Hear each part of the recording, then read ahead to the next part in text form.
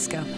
I just finished West from Home, a collection of letters that she wrote to her husband, Alonzo Wilder, when she was visiting her daughter in San Francisco in 1915 during the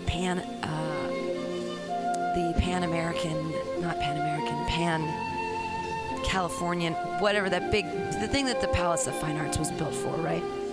In 1915, it was the Panama Canal was open, and it was a huge World's Fair, and she writes all about it in these letters to Alonzo Wilder, Manley, her husband. Anyways, it's amazing. So yesterday, I went around San Francisco, and I visited the house that Laura Ingalls Wilder stayed in when she was staying with her daughter Rose, who was working for the San Francisco Bulletin, which was a newspaper in the city. There were many newspapers in the city, I guess, in 1915, which is kind of amazing. Hey, LaToya made it in her Uber. Yeah.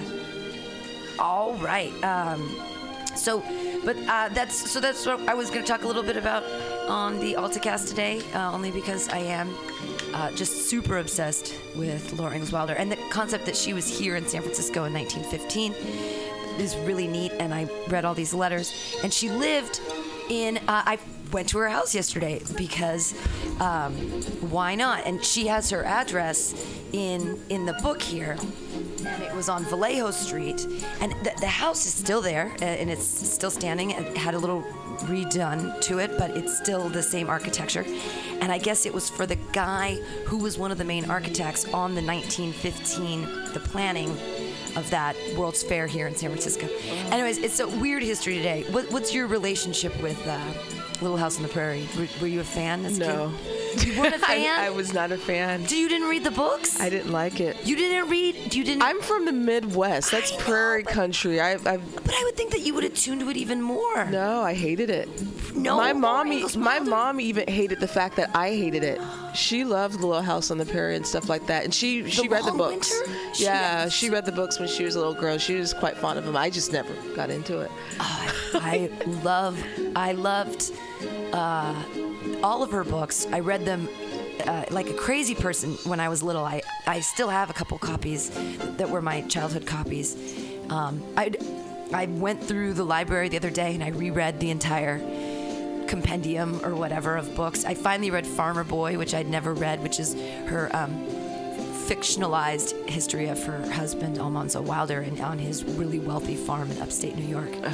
The thing I love about Laura Ingalls Wilder's writing so much is that it attunes to food. She was an impoverished kid and driving around on the wagon trains and the whole thing, and they had to work with all the, cornmeal and all they had, salt pork or whatever.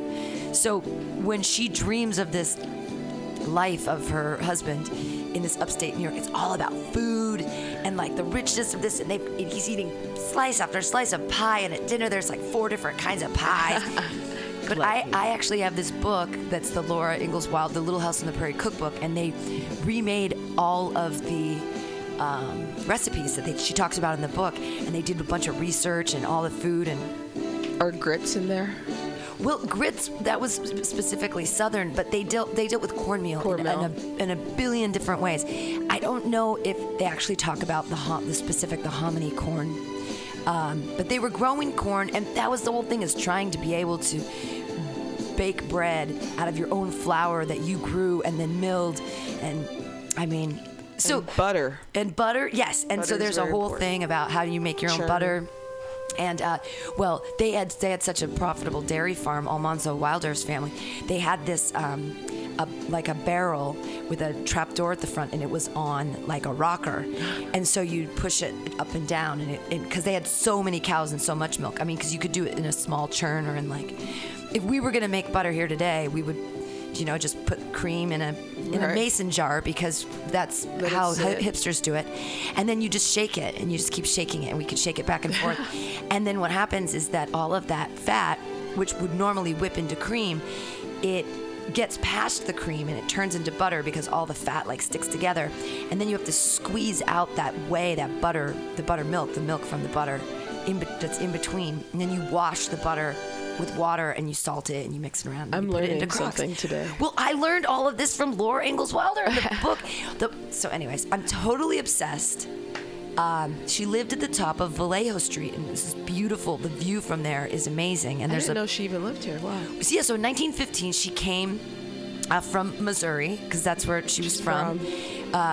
And where Almanzo was living, because that's where the letters go back and forth to.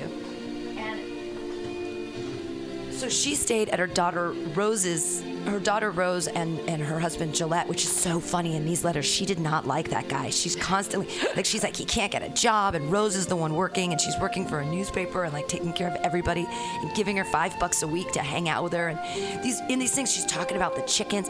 The cool thing about these letters is that they really happened in 1915. You don't get Almanzo's side back. You only get Laura's side that she's writing. But this is before she even wrote the Little House on the Prairie books. Really? This is just when and at the end, there in the appendix of it, when she went back, she wrote an article condensed by Laura, which appeared in the Missouri Ruralist on November 20th, 1915. So when she got back from visiting the World's Fair, look at these great pictures. When she got back from visiting the World's Fair, she wrote articles about it, because that was one of the things she did, which I'm so excited about, because this is in 1915.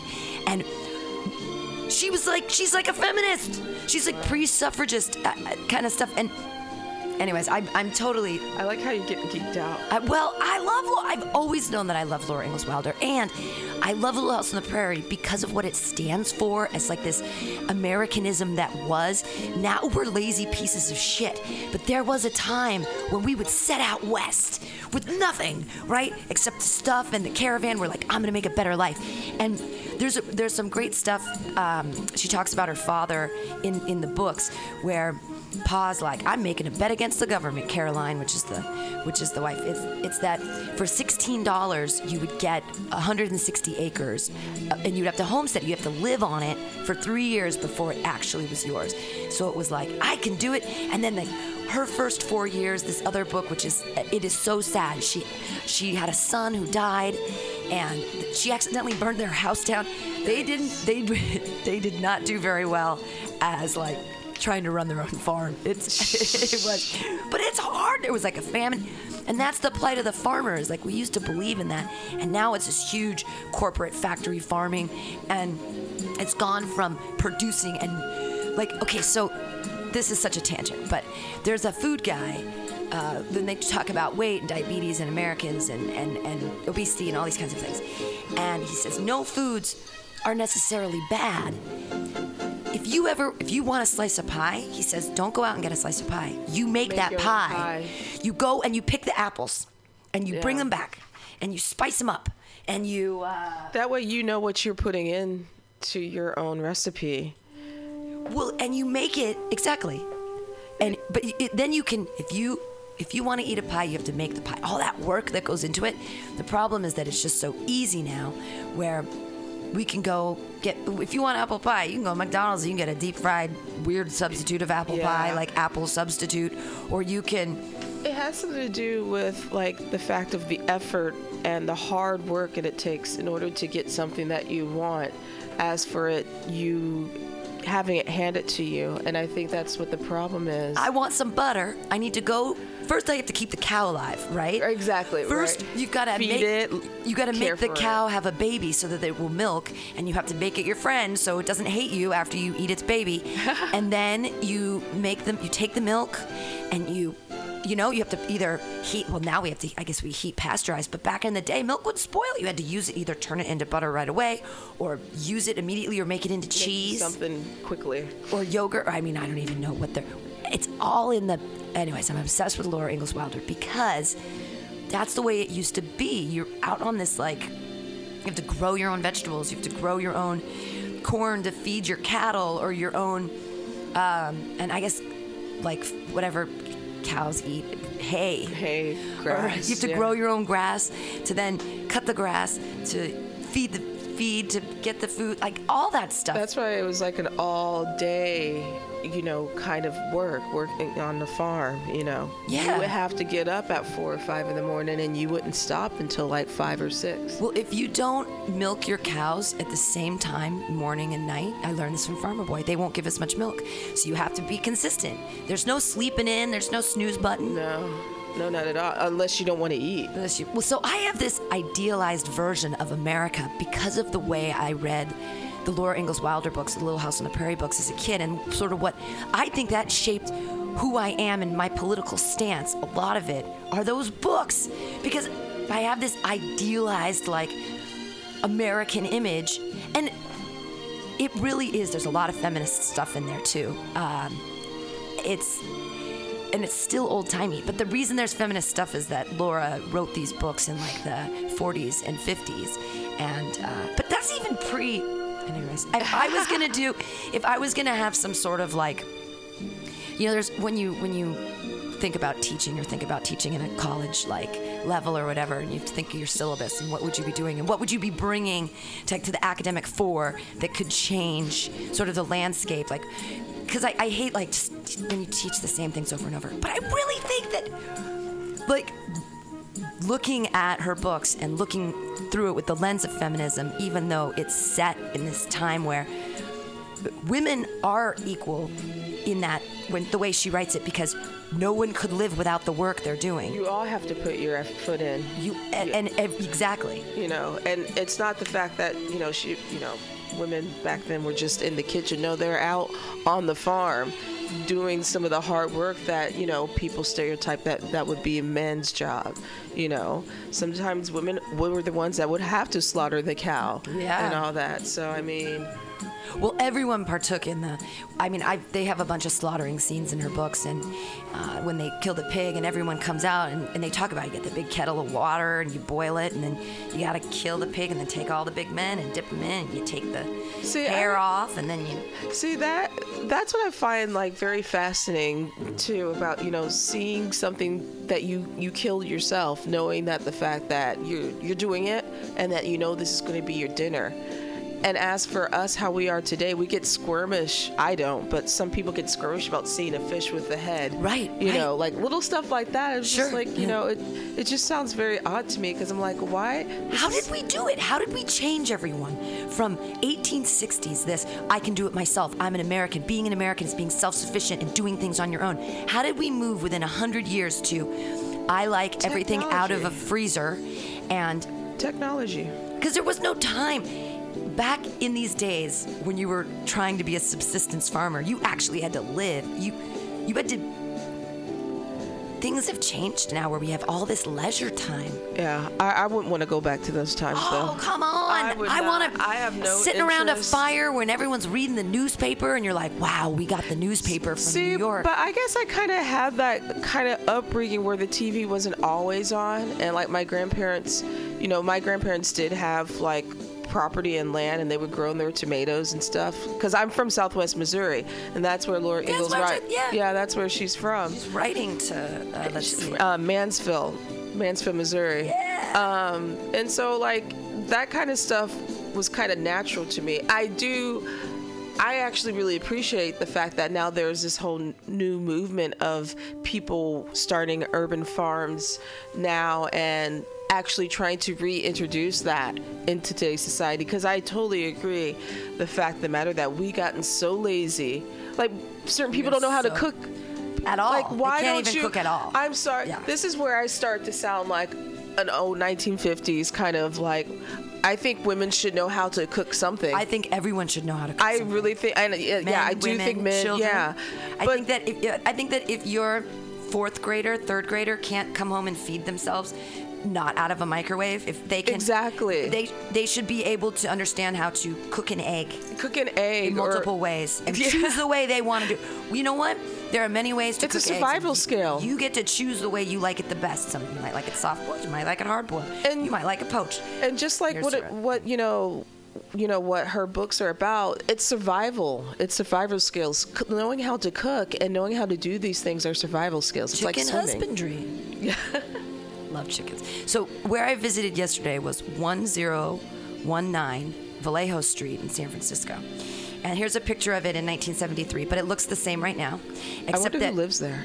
A very rich person. There's an open space next to it, like they have a front yard even. And then it goes into a San Francisco park, and it's all on a hill. It has beautiful views. I took some pictures on my silly tiny phone. I'll show you from the top of the hill. Did you go in? No, it's somebody lives there. Damn. I'm just really weird, and I'm obsessed with Laura. Like yesterday, I was like, I'm going to take the day off, and I'm going to find it. So here's the thing. I'm like looking at the map, and I'm like, what Muni goes there? No Muni goes to Russian Hill. It's the cable car. So you can actually sort of get all on the cable car. And I'm sitting here and going like, I can imagine her. And she talks about it like it's this charming little hill, and there's a little thing built into the hill. And now it's a park, so it's the charming little thing obviously is gone. But this is the view from where her front yard would be. It's at the top of Russian Hill. It's beautiful. And this is the house itself. I mean, I put the 190 or the 1019, but it's just crazy because I'm sitting here looking at this is another view from it's at the top of Russian Hill. Look how gorgeous that view. Wow. Yeah. You guys would be jealous of this view. Well, everybody can go there is the thing, is that there's this park up there and it's public space, and isn't that lovely? But I don't think anybody knows about it. So this is the house, the backside of the house. It looks pretty much the same. And so the whole point of her being there is that her daughter wrote for the Bulletin. I mean, she was a woman with a job in 1915, and her husband didn't.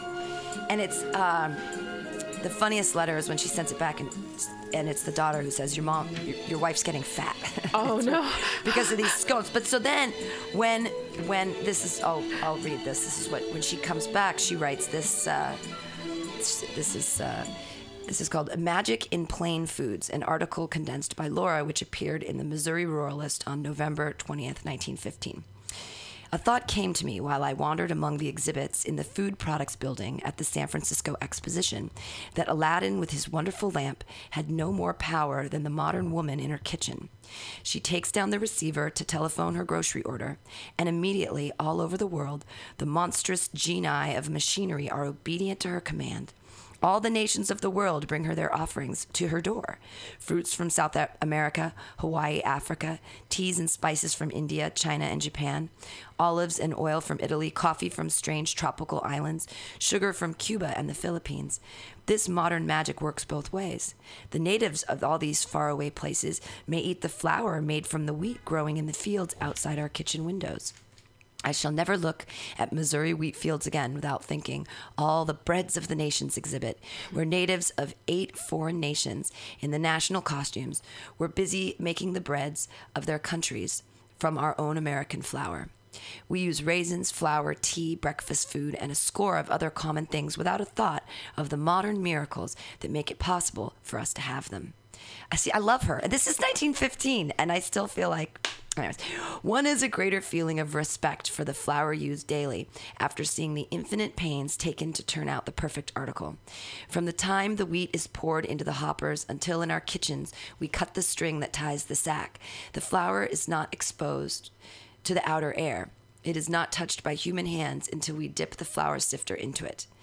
10 years ago, too, we seeded our raisins by hand ourselves or bribed the children to the task by giving them a share to eat. Today, we buy seeded raisins in boxes without giving a thought to how the seeding is done. I mean, I've never even thought of this in the 1915. She's blowing my mind, right? She's already talking like ahead of the time, like, because that was like the starting of the manufacturing a lot of like foods, processed foods and what have you. Yeah. Seeding the raisins. I thought they just had seedless raisins, but that's like genetic engineering, right? Like that's totally different. Today we buy seeded raisins in boxes without giving a thought to how the seeding is done. You may be sure of this. These packaged raisins are clean. They are scientifically clean, sterilized by steam and packed hot. In the food products building, I saw these machines at work. This is the process. Sun-dried Muscat grapes are stemmed by machinery, then sent through 26 feet of live steam at 212 pounds pressure.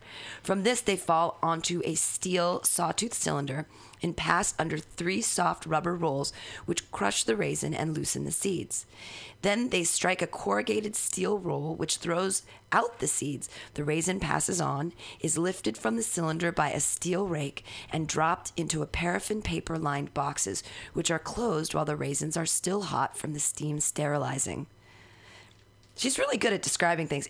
I'm getting a visual of everything. It's because her sister Mary was blind, and her mom said she was blinded by the scarlet fever settled in her eyes, and she was blind. So they always said, "Laura, you must see for Mary. You must talk for her and see for her," and so that's why she became such a good writer. I think. Space forbids that I should describe the scores of exhibits at this enormous food products building devoted to the preparation of different foods, a task which always has been considered women's work. I can briefly mention the Japanese rice cakes, tiny bits of paste 1/2 an inch long and no thicker than paper. The smiling Oriental in charge. Wow, right. There's some serious racist stuff. She also doesn't like Indians. She talks about they're savages, and she doesn't like the darkies from New Zealand. She's like, she has a very biased eye toward. She don't like coloreds. Right, exactly. But but that's what they call people Oriental. Oriental is a rug, and an Asian is a person. The smiling Oriental in charge drops them into boiling olive oil, and they puff into delicious-looking brown rolls 3 inches long. They look as toothsome as a homemade donut. But to your wild amazement, when you bite into them, there is nothing there. Rice cakes, I don't know. It's just funny that she's talking about him in 1915. I must say one word about the rose cakes. Delicious cakes baked in the form of a rose, and as good as they are beautiful. And I am sure nobody leaves the exposition without speaking of these Scotch scones. Everybody eats them who can reach them. They are baked by a Scotchman from Edinburgh who turns out more than 4,000 of them daily. They are buttered, spread with jam, and handed over the counter as fast as the 4 girls can do it. And the counter is surrounded by a surging mob all day long. So they talk about these Scotch things, and her daughter's like, she's getting fat. She eats like 3 of them a day. Because I'm sure that the fair was really fun. As I went from booth to booth, they gave me samples of the breads they had made with our American flour, the little bland Chinese girl in her bright blue pajama costume, the smiling high-cheeked Russian peasant girl, the Hindu in his gay turban, the swarthy black-eyed Mexican, all of them eager to have me like their national foods. And I must say, I did like most of it so well that I brought the recipes away with me and passed them on to you. So I won't put you through the recipes, but she makes Russian forest Mexican tamale loaf, which sounds amazing. Okay, this one I will read because this is a great idea. Okay. And I was like, give it to me. Okay, 1 pound veal. You could use whatever meat you want, but veal's good. 1 onion, 2 cloves of garlic, a tablespoon of chili powder, 1 can of tomatoes strained, 24 green olives chopped. I don't know if I'd go for the green olives. Boil the meat until very tender. Take from broth, cool, and chop. Return to the broth, add salt to taste, add the onion and garlic chopped fine, then the tomatoes, garlic, and chili powder. Let all come to the boiling point. It sounds a lot like chili, right? Mm-hmm. Then add enough yellow cornmeal to make as thick as mush, turn into molds, and set aside to cool. The loaf may be served either cold or sliced and fried. Right? You use the broth to cook the corn, to make the thing with the meat, and then it's like it's almost like Italian, like an Italian polenta, but with it sounds like that, or a papareña, which is like a Cuban deep fried with mashed potato and beef. A little bit, it sounds like that. Actually, it's getting me hungry. I just thought this. I was like, that's a really good idea, and it doesn't really sound Mexican to me. It sounds kind of Tex-Mex, but that's okay. But then she also says German honey cake, Italian white tagliarini. Basically, how do you make your own pasta? Sauce for tagliarini, croissants, and Chinese almond cakes. And these are what she brings back in 1915 to Missouri. And I'm like, high five, Laura Ingalls Wilder. I mean, she loved to cook, and she loved food. Bring her back a little bit, the music. So this is, you guys are listening to the background, obviously in the 70s. This became a popularized, show with Michael Landon. You didn't watch the show either, did you? I was forced to watch it sometimes. Oh, gotcha. I'm not kidding. I was forced. That's why I didn't like it. Because I remember it would come on like sometimes in the afternoon. And by the point when I was growing up, there were repeats. Right. So yeah, like my grandmother or my mom or somebody would be like, "No, you're gonna watch this show and appreciate it. You know, it's Laura Ingalls Wilder. She's from Missouri. And I get what they were trying to do. Because at least I know of what she is and what she's about in her writing. But I just was never." Well, the show was what Michael Landon was about. I mean, it's heavily peppered with Christianity. Yeah. It's heavily peppered with morality. The morality thing is just really what threw. I think that's another thing I didn't like about it, because I was a heathen when I was a kid too. Well, and I was a super Christian as a kid, so I kind of think I liked that part of it. But now I really kind of disagree with it, because I've read the books, and although in the books, like, they talk about church and they're clearly Christians, you're not like completely beat over the head by it, like the show became. It became this really moralistic, this thing for us to in the 70s be like, these are the morals we want to instill in people. And I like how like the actors turned out. How did they turn out? I mean, Melissa Gilbert was the head of SAG for a while, or the Screen Actors Guild, or whatever. Did she have a nasty drug problem? No. Or what was I don't the think other so. one? We can look it up. Yeah. Melissa Gilbert. And then Michael Landon was no angel either. Well, so he died of cancer. Was he? Am I making things I think up? he was like gay? He was gay. Right? There's something. I think you're Why am I mixing whispering that, it? I think you're mixing that up with the Brady Bunch dad. Okay, the Baby Bunch. He was. Yeah. But there was something scandalous about Michael Landon too. Was there something scandalous about? Yeah, I remember reading about it years ago. I can't remember, but I mean, I guess you have. I don't know. I know. I love her, but I love the feminist bent on it. I think that it makes me really happy. This is also super cool because she's describing the 1915 fair in a really unique way, and I'm so like glad to hear about, like, this is September 13th in 1915, 100 years ago. Yeah, this is like she was living on the side of Telegraph here. So she says, "Manly, dear, San Francisco, September 13th, 1915. I am perched on the side of Telegraph Hill watching the ships go by." And I saw this yesterday, too. I watched ships go by. "There are 26 ships in sight and 10 small sailboats. One of them is a hay boat. It looks like a load of hay floating on the water with 3 sails on it. There are about 3,000 tons of hay on board, 1,000 below decks and 2,000 on decks, and it looks strange to see a load of hay floating on the water. It has come down some river from the alfalfa farms. Just now, a British trading ship is going past outward bound, perhaps to be sunk by a German submarine." So it was this is right before World War I, too, so it was interesting. And it's before Prohibition, so she has some interesting things to say about alcohol, too. Nice. It is the freight steamers, that they particularly want to get. And it has gone past now, and I hear the blast of its whistle. I suppose it's meeting some other ship. Now in the immediate foreground is the white ferry steamer, and farther over an orange-colored exposition ferry bound for the exposition grounds. There are 2 lumber ships going by loaded with lumber. One of them is coming into the pier. It is loaded a little unevenly and tips some to one side. I suppose it lists to the starboard or to the larboard or something. One sailing ship with the dirty-looking sails with clean new patches on them has sailed in and dropped anchor. The sails are running down. Now someone is getting over the side into a little boat. This ship looks like a tramp, and I think it is. The ship is going by now that came from the Hawaiian Islands with a cargo of sugar. It is empty and riding high on the water. A Hawaiian passenger ship has passed bound for the Hawaiian Islands, and Uncle Sam's gray battleship is lying anchored a little way out. Little white yachts are scurrying among the larger ships. There are 6 piers in sight with all kinds of ships tied to them. One is a British freighter with the flag flying, glad to be safe for a while, I suppose. Another thing. Another is a Greek ship with several strings of flags flying in the wind. They say that is a sign it will leave soon. The hills across the bay look beautiful through the fog, and Berkeley and Oakland show dimly. The tide is rising now and pouring through the Golden Gate. Now, the bridge wasn't there. She's just talking about, like, they called it the Golden Gate, this area where the ships went through, which I didn't know that either. I can see now I can see just how far it has come in from the white caps on the water. Goat Island is right in front. That is where the naval training school is.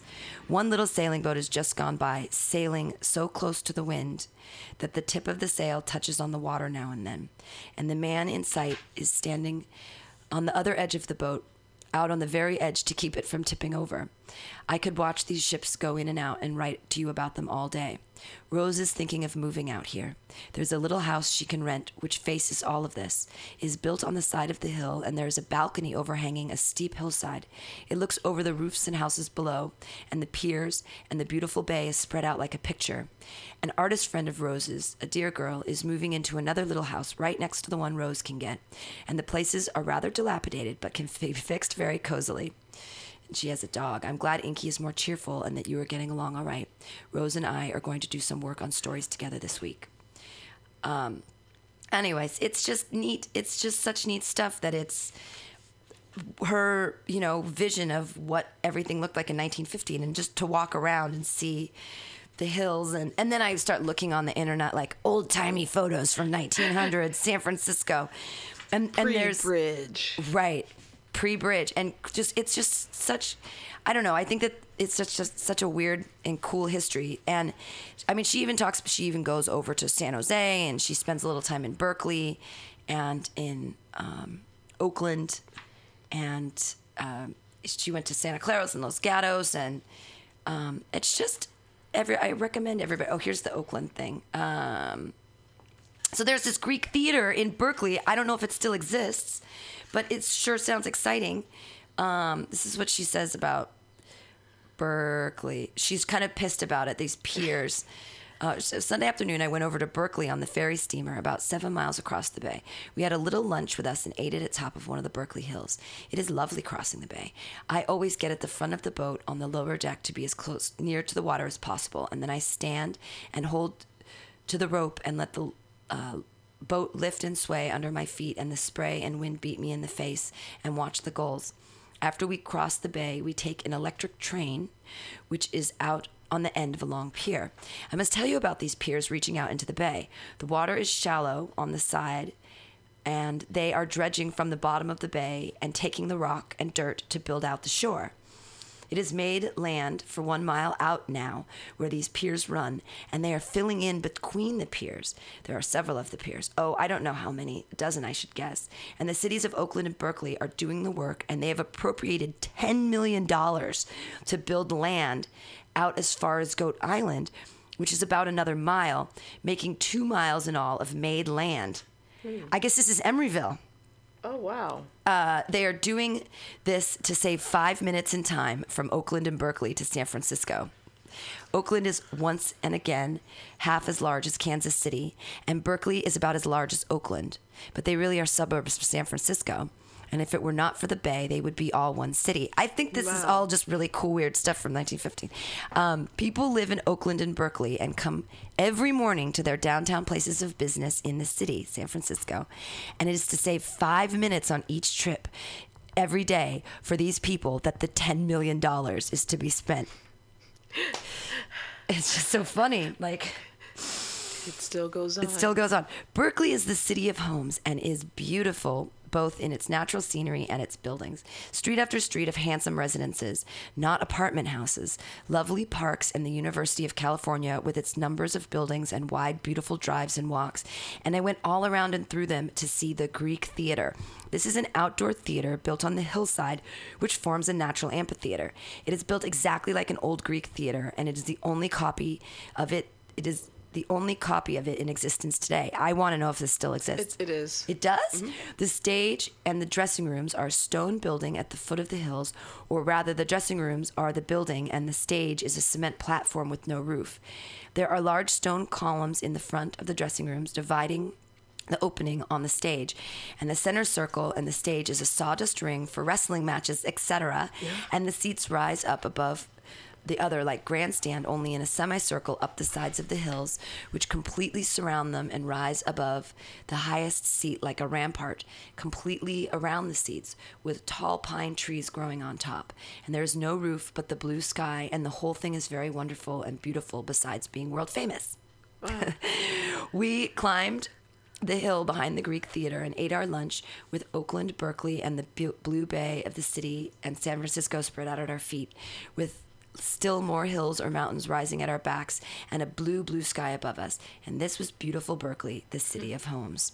And after lunch, we wandered among the paths of the university grounds, and so to the car line, which we took to Oakland, and so home across the bay from another pier and on another steamer.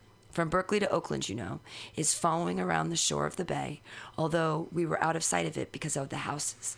There is no space between the two. They really are one city, and it is impossible to tell where one ends and the other begins. So different than now. It is wonderful to cross the bay at night out at the front of the boat near the water, and I would never get tired of seeing the lights of San Francisco as the boat comes in. The ferry tower is very tall and all a mass of electric lights, and across it there are the words in electric lights: San Francisco invites the Panama Pacific Exposition 1915. And then there are other electric lights and signs, and I am getting so I can find my way around even a little, and even cross Market Street among the jeepneys without being frightened. She would be frightened now if she crossed Market Street. Oh, my goodness, yeah. I love a ride on the streetcars at night and to go to the ferry station. So there was this ferry that used to exist, or not a ferry, there was a line, basically the 38 Geary. So you got to see this picture. This is like the picture of the original 38 Geary that they're on, and it's down by and they were taking it all the way down. I can't believe how much money and what they did and how they spent to make this exposition, and it was so just vast. It was kind of like the new San Francisco. I mean, because think about it, they had to rebuild everything after the great earthquake. Right. And so this was their time to show off everything and rebuild. Right, they're like, look, we're not dead. It's like the new chapter of a city. Right, and they did it, and it's not even that far after. I mean, the 1906. That's 9 years. I must have seen it not in this book. I saw it somewhere else. This great picture of a trolley, and down at the Geary Street Pier. But I mean, I think these are the same cable cars that's the same cable car, right? Same ones. Like, are the cable cars we have? They're the original cable cars. I mean, this is the other thing I love about San Francisco. And they've been traipsing them out.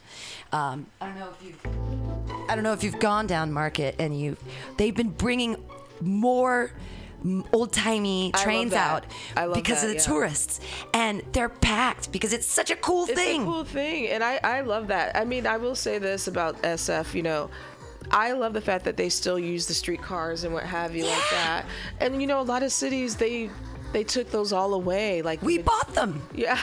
We have a bunch of them now. And I think it's such a great way, like, just to go back and forth. And I feel like sometimes people take advantage of it, the fact that this is a piece of history that at least this city still has. Yeah. There's nothing wrong with keeping a piece of history, especially like a locomotive like that. It's so cool. And whenever I take out small boys, because I'm friends with them. And that sounds so weird when I say that. I nanny small children, and I love to take them on the Muni, and I tell them every time we're going to take the old-timey car. Because I get excited about this stuff. Like, I do too. I mean, I could be riding. I took the cable car a couple times yesterday because my Lifeline pass allows me to do it for free. So nice. all of the what are they called? Tourists have to pay $7 one way, and I just jump on and off whenever I want because I actually live here. But I imagine, like, I could be riding a streetcar that Laura Ingalls Wilder rode, that she went around, in that neighborhood. And I think about that when I'm with the kids on, like, the Birmingham, Alabama one. I'm like, who was sitting on this? Could Martin Luther King at one time, could he have been inside this vehicle? Possibly. Maybe.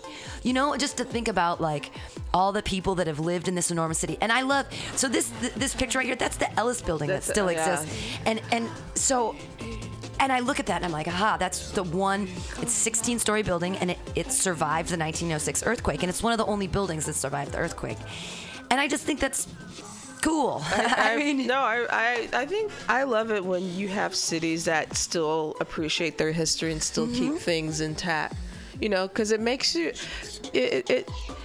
I hate when people just smash everything up and make everything new. There's nothing authentic all the time about something new. You know, having like the streetcars or old buildings, or I've always been a fan of older homes myself. The home that I grew up in was built in the 1890s. Oh, wow. Cool. So, you know, I've always been fond of older things because it gives a fondness and appreciation to what happened here, what kind of history, who was here. Right. It's that curiosity. Absolutely. That imagination, you know. And so I wish I could ride the streetcar more often. Hell. I take it. It's actually more comfortable. I love the doors and the way they blah, blah, blah. Like, my favorite ones are the cars from Milan, because their running board goes in and out. The step, basically, when it opens and closes, it comes out on its own. It's like mechanized, and it's like a 1912 or something streetcar, and it just looks to Italian futurism, because at that time in Italy, there's this movement called Italian Futurism, and it was before Mussolini, and it was about the streamlining, and their poetry even had this. They were moving it was the design function. It's like when you look at a Vespa, and it's like got that sleek. That was like this Italian Futurism. It was like bullet trains, you know, and everything is sleek and smooth and steel, and you know, like a big cock. But it was Italian. Bullet. It's a bullet. It was Italian Futurism, and it predated Mussolini or whatever. But I'm interested when I see them. Those cars going by, and I'm like, I love that. And it's that same fascination with Laura Ingalls Wilder, that it's this old-timey thing, that it was better then, it was purer then, or it was something, this idealized past. Like, I would love to have, you know, walked in San Francisco where there aren't just streetcars, but there's brand new cars in 1915, and there's still horses. You know, like, when there were horses on the street too. I wouldn't have been allowed to, so I have a different point of view. Oh, right. No, that makes sense. I have a different point of view. I think though San Francisco was different. I think that San Francisco. There was, but there wasn't like we didn't ever. Did we ever have slavery in California? I mean, I know that we enslaved the Chinese people. Yeah, and we made them build the railroads. Yeah, every place was racist. Well, definitely racist. You know, but that form of nostalgia never intrigues me. Right. Yeah. I mean, because, you know, even from some of her readings, how she always said something derogatory about people of color. Right. I'm not. Yeah. I'll tell you what she says about let's see if I can find so that's the Australia. She talks about the Aborigines. She talks about. I think it's the Maori people. I think that she's talking about when she says, first we went to this Pioneer Mother, which still exists there. That piece of art that's in the Palace of Fine Arts. That it's the Pioneer Mothers won a life-size group on a pedestal, so one looks up at it. A woman in a sunbonnet, of course pushed back to show her face, with her sleeves pushed up, guiding a boy and a girl before her, and sheltering and protecting them with her arms, and pointing the way westward, is wonderful and so true in detail. The shoe exposed is large and heavy, and I'd swear it'd been half soled. Anyways, because she was one of those people who came across. Oh, and that's on that Vallejo Park that's beneath her house. There is the dedication to the park is of the woman who was the first child to be brought over in a wagon train, and in San Francisco, and it's commemorated to her. I gotta think there were black people in the wagon trains too. You say no? Oh, I'm not saying that they weren't. I'm sure they had a special section. A special section of the wagon train. Yeah, because it wasn't all integrated. Right. Yeah. And But the reason why, I mean, don't get me wrong, this is why I love history. Because I do appreciate and I do like to hear and learn how life was and how much we have evolved as people, but also devolved as well. Especially when we were talking about, you know, food and having to do your own and having to make your own pie, make your own butter. The whole appreciation of hard work. And I'm not talking about hard work when it comes to like getting an education and getting a good job. That's the whole thing about when people say hard work now. It's not it's all about focused on a financial factor of achievement rather than hard work of making dinner, or hard work of having to grow my vegetables. That's something that was every day. Right.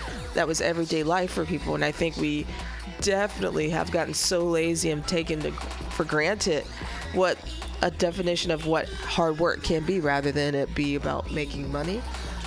Right. Well, now here, and she's really excited about money. This is what she says here.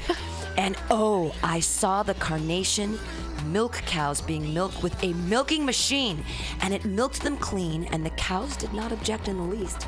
The man in charge took your address, and if you get any literature, to be sure and save it, for this machine is certainly a success, and I can tell you about it when I come.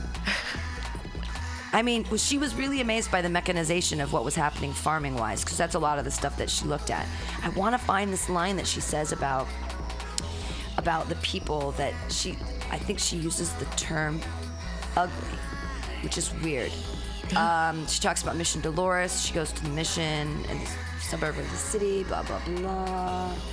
And she really didn't like the Indians because we were savages. Yeah, because on the plains or whatever, and she just because her people took her away. So yeah, they did. I mean, the government took all the Indian land and then made people pay $16 for it, right. and then they get mad.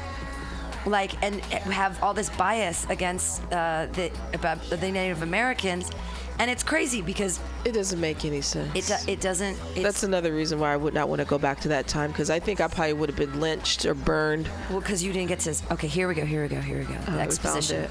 Yes, we saw yesterday. I spent the afternoon at the exposition. This is September 29th, 1915. Rose went out to see an engineer at the Southern Pacific exhibit to get some facts about her railroad story. As Gillette had the day off, we both went along and wandered around while she was talking to him. We saw the kangaroos and the wallabies at the Australian exhibit. One kangaroo was taking his afternoon nap in a bed he had scooped out in the sand, and the sun was shining brightly and very hot in this bed in the center of the wire yard, and he lay flat on his back with his legs sticking straight up and slept. And a lady kangaroo was making herself a bed in the sand, and another was eating mud, and a wallaby was hopping around, and it looked like a kangaroo's, only smaller, and its fur was gray instead of yellowish brown. And the kangaroos looked just like the pictures of them, only more so, and their front paws are so much smaller and out of proportion to their hind parts that they look ugly and seem very awkward as they hop around. The Australian exhibit was mostly woolen minerals, and the New Zealand building was near, and their exhibit was wood and woolen goods and moving pictures showing harvesting scenes, fishing scenes, surf bathing. She explains surfing later on, but they called it surf bathing, I guess. And I think it's amazing because I didn't know that they did surfing in 1950. Loading of ships with oysters, hemp, wool, and cheeses for export. There was also a stock show showing their cattle and horses. In pictures, I mean. And they were fine. Do you remember when we talked about going to New Zealand? I liked the pictures of the country very much. Oh, no, so she just calls she doesn't call the people ugly. She just calls the kangaroos ugly. So I remembered it. Funny. We went through the France and Belgium building, but our time was limited. Rose and I are going through them again, and I will write about them then. They are wonderful. We met Rose in the Hawaiian Gardens in the Horticultural Building. Sounds so amazing. They are a delightful combination of flowers and shrubs in a large pavilion where Hawaiian coffee and pineapple juice and salad and other combinations of pineapple are served at little tables. And there's a fountain in the center, and water vines and shrubs and flowers around the fountain's rim. And the fountain and a little space are enclosed with golden ropes, and there are marble pedestals inside with canaries in cages on them. And one side is a balcony where Hawaiian band plays and sings their native songs, which are lovely. And the canaries have heard the music so long at that certain places they take up the tune and sing an accompaniment. It is beautiful.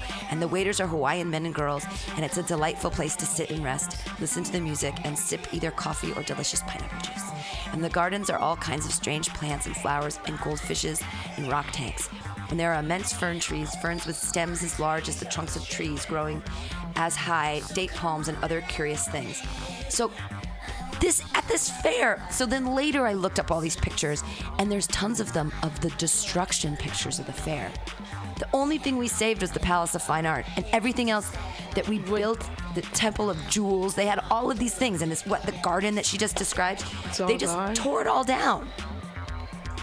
I'm like, why would they spend all this money and build all of these expositions and not leave them? When did they tear it all down? Like after the fair. Really? So the fair went, she was there in September, and it went all the way through because it ended in November, and then the article happened November 20th, and so it ended like the 19th or whatever it ended. And everything just... And they tore everything down. Yeah. Wow. Yeah. Which is crazy to me because... That is actually really crazy. Because the Palace of Fine Arts, so all we have left is the Palace of Fine Arts. But the rest of it, I mean... Well, the Embarcadero, was that 1915 as well? The clock? But that was the clock already existed. But so here's the area, like look how big it was, and they just the marina. They just tore. Yeah, basically it was the marina. Yeah. So like maybe this is when they scooped it all together and made it. Just imagine if that was still there. That would be great. It'd be so cool. And I saw. I mean, look how that opens up to the sea. That's all gone. And I looked at the planning for it. You can look old-timey pictures, and there's things on the internet. And it was an enormous swath of land that they had for this purpose, and then they said, gone. Which makes no sense to me. Makes no sense to me. Why do we build things and then just destroy them? That's a waste. And the sad thing is we still continue to do that. We still continue to... Oh, man, that was actually really pretty. Like, was there like a merry-go-round and stuff? Oh, they had a whole area called the Zone that was all fun and games and divertissement. Oh. And in the beginning, she even says, like, it would be impossible to see everything because they added it up. And if you added up all of the nickel, dime, and quarter things that you had to pay to see, or like buildings to go in or whatever, it would have been $500 a person. There were so many things going on, so many... quarter, nickel, dime. Now, and the other cool thing in San Francisco is at the end of the pier, and I take kids there all the time, is the Musée de Mécanique. And things cost a quarter or 2 quarters. I mean, I guess they used to cost a nickel or a penny or something. But you can get just tons of change. And they have all of these old-timey divertissement, like little things that are built that you put money in and they dance around. Or like I don't these think I've been there. big, it's really, it's a great place to take a date because it's weird. You just take $5, put it in the change machine, and they have all kinds of weird things. Like you can pay a quarter and look in through a thing and like turn it and like watch an old movie. Or they have ones that are like, yeah, it's a Nickelodeon, like that kind of thing, and it's really cool. They have the weird old like fortune teller people. Oh. They have a lady, this one thing that's like Mama Bess, and she just laughs and it like makes people laugh, and it's been making people laugh since 1915 or whatever. But there are one of them, there's a bunch of them where actually they're built out of matchsticks, like little towns, and then they move around. There's a bunch of player pianos. Anyways, it's this huge thing down on the docks at Fisherman's Wharf. It's free to go in. But then they have all of you can pay a quarter. You could just walk around and see all the other people do things with quarters. So it really is, I mean, I take children there all the time. And you just hand them a bunch of quarters and go, hey, let's do it. That sounds like fun. It's really fun. And why have I not done this? I sometimes play tourist in San Francisco. I mean, yesterday I played tourist. I was like, I'm gonna go check out what she used to do. And I mean, I have such nostalgia for this time period. Really? Yeah. And I mean, yeah, even the other funny thing, she hates Chinese food. She talks about, she's like, and I didn't like it. She didn't like the Chinese food because they're right above Chinatown, the Russian Hill. She does not care for it. And I just thought that was so funny. But being as the way that she grew up, it absolutely makes sense. Let's see. Pioneer mother, blah, blah, blah, blah, blah, blah. When Laura was here, she looked beneath the surface to wonder if the city were truly prosperous. It was. Here and there, the bones of the old city, the city that was, exposed by the great leveler, the 06 Quakin fire, still showed through. And there were occasional vacant lots enclosed by rusting wrought iron fences. In some, there were marble steps leading into thin air. Inez Irwin described them as a little like meeting a ghost in a crowded street. And it may have well been these vestiges of earlier hardship that gave Laura pause. For quake or no, San Francisco was actually the wealthiest city on the west coast and fifth wealthiest in the nation. The silver mines of the Comstock lode made that happen, and Laura's speculation could also have been prompted by the simple austerities of World War I. This war threatened the exposition itself until daring men went to Europe and brought back the art treasures to be shown. Their effort was worth it. Exposition goers loved the paintings and sculptures. Yeah, so because they had to go and get, like the France building, she talks about it later, it just had all of this great art just that they brought over. And I'm thinking, like, geez, they should have kept it over here. Do they keep it over here for safekeeping? Like, but yeah, this is, I mean, Rose. Yeah, and this is interesting about Rose. When her mom was there, she was actually interviewing Henry Ford.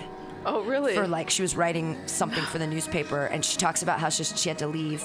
So she was Rose Wilder Lane, which is Laura Ingalls Wilder, her daughter, actually was pretty frickin' famous. In 1915, when her mom was staying with her, she was writing, she was doing really well. She had syndicated, her column got syndicated to a bunch of newspapers all around the United States. And she was interviewing all of these famous people and being taken to these parties and all these things. And her mom describes it, and her mother was so proud of, like, that her daughter was, her husband, like, she's very disparaging about Gillette not having work. But he doesn't have work, and she's the one working, and she's paying for all of these things. And her work is really well received. And at the time, Laura Ingalls was 48 when she went to San Francisco in 1915. And so she started writing her books, like, after that. So I think that it was her daughter's, like, she was like, I can do this too.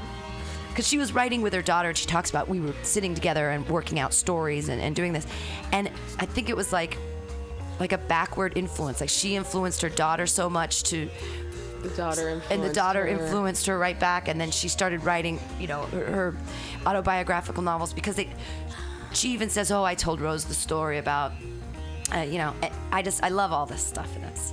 Now, how old was Laura Ingalls Wilder when she died? 90. 90. She lived till she was 90. So that's the other thing that's interesting, is she came here in her midlife. She was 48, about halfway through her 90-year life, and she's like describing San Francisco, and this is before she wrote her memoirs that became, you know, these famous fictionalized memoirs.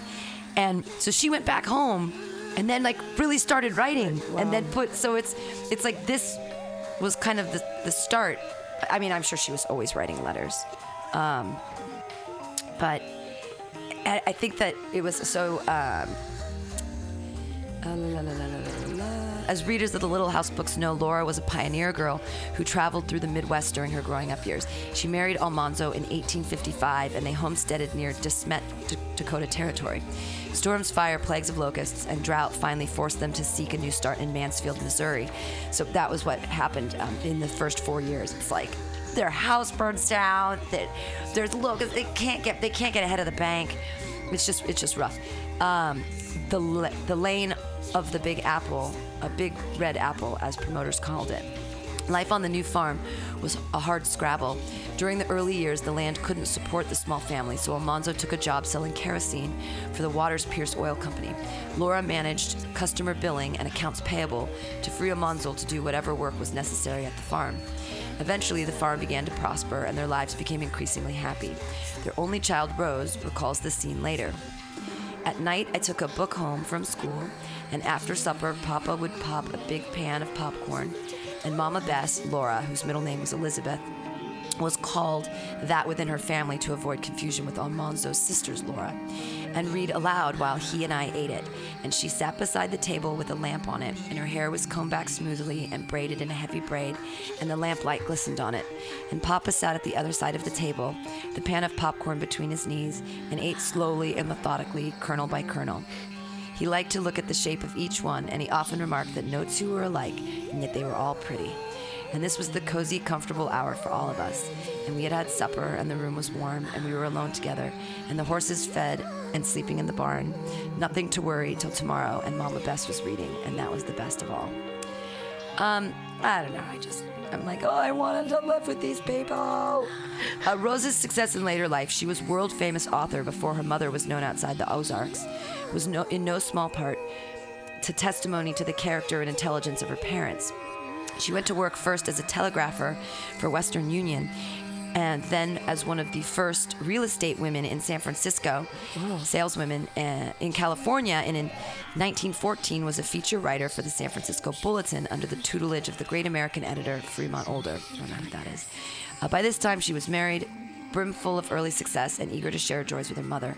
And she had previously urged her mother to come west to San Francisco, but the plans had not materialized. Now in 1915, the Great World's Fair, called the Pan-Pacific International Exposition, was scheduled to open in San Francisco to celebrate the completion of the magnificent canal through Panama. And this was a splendid spectacle to show the world that California truly had come into its own in every way. And so they brought her out, and then she brought, all this information back to Missouri and was like, it is pretty amazing out there. They got milking machines. There was even when she talks to Ford, and he tells her to tell Almanzo to tell Dad, or she writes him a letter, the daughter, and she says, I met this guy, and he has this new machine called a tractor. And it's only $250, and it can do 11 hours of work, and you don't have to feed it hay. And it's just funny because I'm like, that's right. Not everybody had cars. No, or tractors, or wow. And the other thing that's cool is that Muni just had its 100-year anniversary, which was 1915. Oh, so that's the start. Oh, so it came out the same year as the World's Fair. Probably for the World's Fair. That's probably, yeah. To be like, look at made a debut. So it was, the Muni was all fresh and sparkling. They've got, you can take streetcars everywhere. There's, new, like it's built. Muni exists. It was an important time in San Francisco. A great place to go and find opium dens. Well, and that's funny because she even mentions the Shanghai thing, and she talks about it in the book, where sailors will come off from port, and they have the neighborhood for them to, that had the whorehouses and had a bunch of bars and very fun. And they said that they would have, if they didn't spend all of their money before 2 or 3 a.m., that people would go out with bats and they would hit them over the head and relieve them of the money that they chose not to spend. So the best thing to do was to get off the ship and spend all your money, because you don't want to have any left over, because you're going to get robbed. Yeah, your money's staying in San Francisco either way, sailor. Okay, but you can either do it the fun way and just have a headache in the morning, or you can do it the not fun way and you can get hit over the head, have a headache in the morning, and still not have the money. See, that's the kind of stuff, the old-timey stuff I always like to get interested in. Well, now here's the other fun place to go in San Francisco. If you go to North Beach, there's one of the very first bars, or it's still one that's still standing, and it's the saloon. It's on, and it's great because you'll see, if you go into the bar, they have the old piss trough, and you can see it has a little gulf or whatever underneath the bar, and it goes out underneath the sidewalk and goes out into the street. And it was so that the men could just relieve themselves at the bar, and you just pee into the pee trough at your own feet, and it would drip out into the street because they were disgusting animals. But the thing is that I just think it's a great and bizarre idea. It's so funny. Like, I do like learning the history about this place. It's because it's very fascinating, because San Francisco, believe it or not, is still kind of like a young city in its own way. Absolutely. 1849. It was... Right.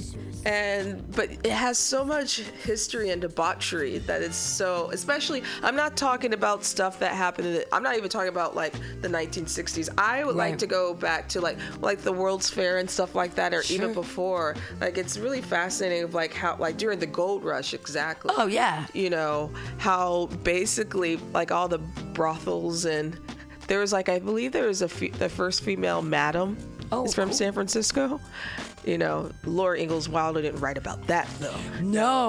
Well, she definitely doesn't talk about prostitution. She doesn't talk about she does talk about rougher neighborhoods. There's no vulgarity. No, but there was. I just don't even think that.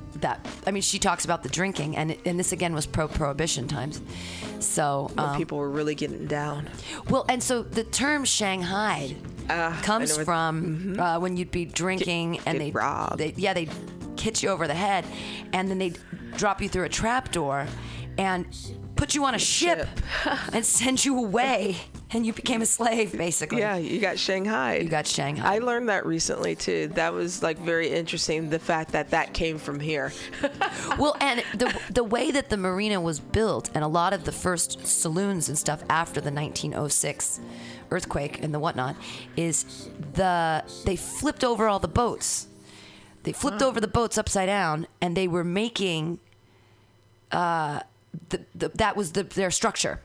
So your first bar would be just, you take the ship, you got here, it doesn't work anymore, ships can't dock it, don't have it, and they'd flip it over, make it into a bar, and they'd make it into a bar. And so that's one of the oldest bars in San Francisco, is called the Old Ship, and it's built on top of that, on top of the original bar, which was the original ship. Wow. And that's how the marina ended up happening. They overturned all these boats, and then they filled it in with dirt and the whatnot as the neighborhood grew. It's all landfill. That's all fascinating. There's also up in the Sunset, where it was mostly all the streetcars that they made into homes or what have you. Yeah, which was really fascinating that I found out. Which they just completely demolished. I don't know when they demolished those, but all the old streetcars became like people's houses on the beach. Right, like the first mobile homes. Yeah. That aren't moving anywhere. Right. But it was interesting how people, and I believe this was after the quake as well, how people would use these items and just you got to use what you got. I've had my bus idea for years and now that they're changing over the buses, and I've been saying, we just got a fleet of like 124 new Muni buses. What are we doing with the old buses? Are we selling them to China? What are we doing? But my idea is gut the bus, stack them on top of each other, divide them in half, and you make them into apartments. That's actually a bad idea. Put spiral staircases up the sides of them, stack them 5 on top of each other. Each half a bus could be a family could live there. It would give people, you could have mailing addresses, you could put a barbecue pavilion in the front, you could have a child care there, you could have a group kitchen that's both indoor and outdoor with like barbecue pits and all the kinds of things. You have a nice bathroom facility. You can have family bathrooms, The only downfall would be for earthquake protection. How would you... Well, they'd have to... The whole thing is you can't just stack the buses. You'd have to give it to some college kid and have them architecturally figure out. Put a steel beam in the center. I don't know. So Stilts. Just up across the 3 steel beams, side, middle, thing, whatever. I don't know. And then on the steel beams on the side, that's what you could build the staircases out of. But I'm thinking in the center... You've got your child care facility, you have your group kitchen that you could be teaching classes out of, that you could have people get their continuing education in cooking for the group, because you've got everybody there. You would be creating jobs because you'd have to staff the place. You'd want safety to be paramount, so you'd have to be making sure that, it would be a place where people could have a permanent address so they could get a job. There would be jobs that would be available on site if you, went through like the internship thing and proved yourself over whatever time. And, I don't have a problem with people doing drugs as long as they're doing it in sort of a safe environment. I'm like, don't do drugs in the common area. Just be good people. Don't shoot up in the park. Don't shoot up in the park. But that's the other thing, is that if you give someone a place to live, maybe they won't shoot up, because they don't have to sleep on the street and be incredibly uncomfortable. If I was sleeping in a doorway, I would be more apt to drink Steel Reserve for $1.75 a can, and I would be more apt to start a heroin habit so that I could survive on the street. Absolutely, right? How many buses are there? Do you know how many Muni buses there are? Oh gosh, and their whole fleet, we could look it up, but they're just changing them over. The new buses are the really cool, snazzy ones. The 49 is a really new snazzy bus. Really? Oh, they're nice. There's a bunch of new ones, and it's because the old ones. The problem with the old ones is that they've got the stairs, and so if you have a baby cart, you have to either use the the handicapped ramp, which I always feel really guilty about. Or use your woman power. Use your woman power. But if I have a double stroller, sometimes I have to use. It's impossible. Oh. It's impossible to get it up on those old buses with the stairs without engaging the ramp. But the new buses, you just pop it right on there, no big deal. And they've figured out ways to like accommodate strollers, which I know doesn't matter to a lot of people, but as a nanny that uses public transportation, I really appreciate the ease of what they're trying to do and how they're trying to help. And strollers and wheelchairs. Strollers and wheelchairs, yeah. Most definitely. You know, I think I've been on maybe a couple of the new ones that have just like the single seat on the side, which helpful. I don't mind that because, you know, those kind of buses get really packed. And so you need more, I mean, you need more people to be able to fit. Right. You know, and, you know, I mean, I think that's cool, like the fact of the matter that they are transitioning, but you do give thought to like what do you do with the old? What do you do with the old garbage buses? I mean, now there's another lady in San Francisco who's amazing, and you can see her parked out front of the library quite often. She takes buses. She has 3 now. She takes old buses and she converts them into showers. So each bus becomes 2 showers. You walk in, she gives you a clean towel. There's an ante room for you to sort of change your clothes, get naked. Then there's a shower room. Everything is super clean. They provide you with shampoo, blah, blah, blah. Oh, nice. And then you go out, you put your clothes back on, and you leave, and her, cleaning up the city, 1 shower at a time. And it's amazing because people need access to cleanliness. Yeah, there are some nasty mofos here. We live in one of the richest cities. Even in 1915, it was one of the richest cities in the nation. Top 5. And it's one of the richest cities in the nation still. Still to this day. And that we can't house, feed, and keep people nominally clean. What the fuck are we doing? I think some of them aren't mentally there to clean themselves. Sure, but also it's an access issue. If you don't have the wherewithal and you also don't have the access, now you are not going to go out of your way to seek out anything. Oh, right. But if the access is there now, I mean, if I was a questionably housed person and I was doing a lot of heroin and I didn't give a shit, and if I smelled a little bit like shit, and I see this bus, I'd be like, hell yeah, I'm going to take a shower. It's going to feel great. Yeah, I'm going to get the scum off. Right? I mean, and providing toothbrushes. Prostitutes. Got to keep it clean. Got to keep it clean to go to work. Got to keep it all clean. I didn't know that there was like a bus that did provide those showers. That's pretty nifty. Yeah. I just wish more people would take advantage of it. Right. Because you don't have to be poor to be a nasty mofo in this town. Because I've seen some hipsters that are pretty ripe. Yeah. I've seen some people with money that like, why are you trying to look that way? Right. It's just like, just go take a bath. Right. Or go in the bay. No more white people with dreadlocks. Can we put a moratorium? Can we do it? I was hoping that you would go there. Absolutely. If we could just let that cultural appropriation thing go. You're not paying homage. Okay? You're not helping. Yeah, you're tainting what dreadlocks is about. I wonder how Laura Ingalls Wilder would think if she was to come. Oh my gosh! Here. She would say, "Brush your hair." I mean, that's the whole thing. They talk about her mother, Carolyn, had this long, beautiful, shining, flowing hair, and this was a thing in the 1800s. You know, hair was important. Your hair was a religious thing. Your hair is your crowning glory. A lot of people think that way. I mean, in the Hindu religion, you have to shave. You grow it out for a long time, then you shave it off. The Sikhs believe that you never cut it. There's a lot of stuff with hair. Women shouldn't have short hair. Religion and and women with short hair and blah blah blah. But Carolyn, her mother, would brush the hair like 100 strokes, every night, 100 strokes, because it was, also you weren't showering as much, so you had to get the oils, you had to move them down. But Laura talks a lot about hair in her books and what that meant, and growing it out and having it be long and braided and putting it up and having it in 2 separate braids, and then when you grow up, becoming a woman and wearing your hair differently, and that when she was on, that she really was a wild child and she loved to run around the prairie and everything, and that her mother would always say like, oh, you look like a wild Indian with your hair, that's crazy. Heathen. But there was definitely a lot of hair brushing. She would not support dreadlocks. I can say that 100%.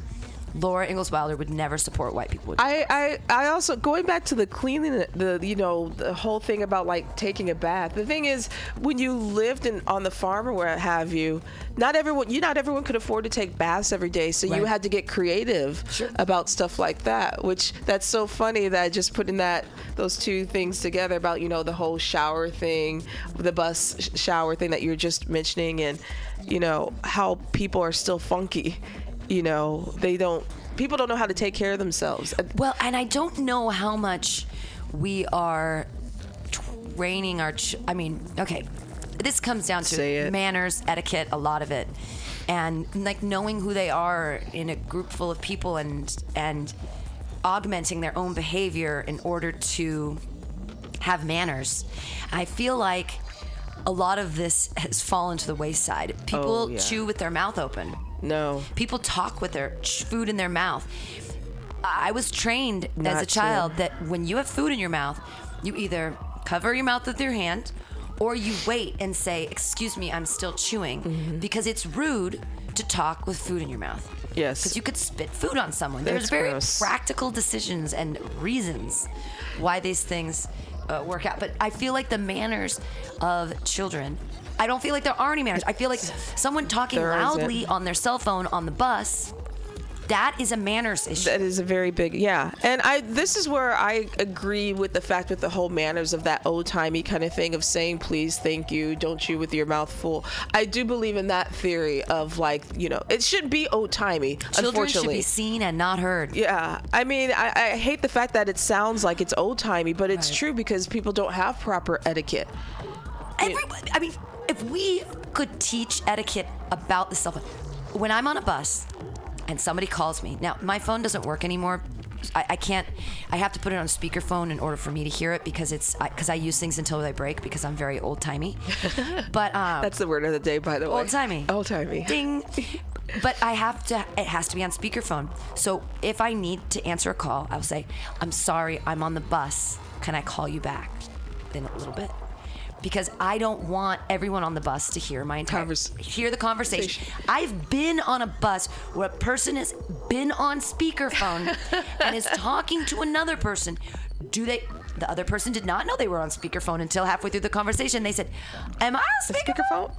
And he says, "Yeah, I'm on the bus." And she was like, "Take me on the speakerphone. What are you doing?" Exactly. What do you? Why would you do that? That's rude to the other person on the other line. Absolutely. And we're just even talking. This is modern etiquette. This is modern etiquette. Sure. But I mean, now it's just like your volume of like how you're talking. It's just like it's disturbing everyone else. Absolutely. And another thing when people play their music. Oh God. That happens a lot here. Like in where I'm from, they would tell you to turn that shit off. I've heard bus drivers say, "Turn it off back there. Turn it down." Yeah. Because they're like, it's distracting and I can't deal with it. It is distracting. That's what headphones for. That's what they came out with back in the day, so you could avoid.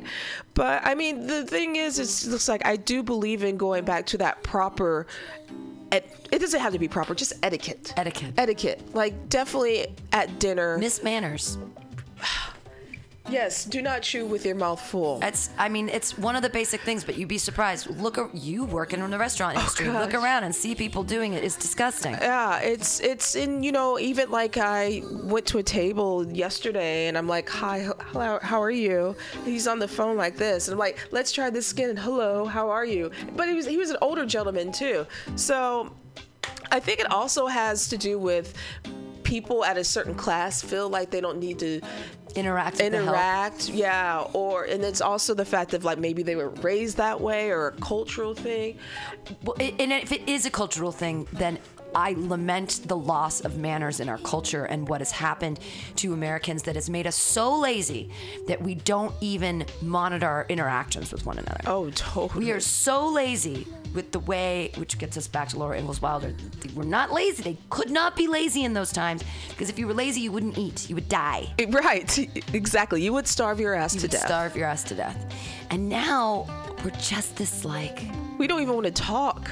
No, yeah. That's how lazy. We text. And I feel like people don't read anymore. I feel like we're losing history because no one's studying history. There you go. There you go.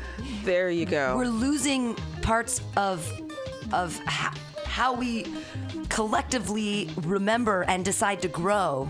Evolve as people. We're letting that go because we're so lazy. Yeah. And I've been guilty. I feel like I've gotten lazy, especially with my reading, and thank God I just started picking up a book again.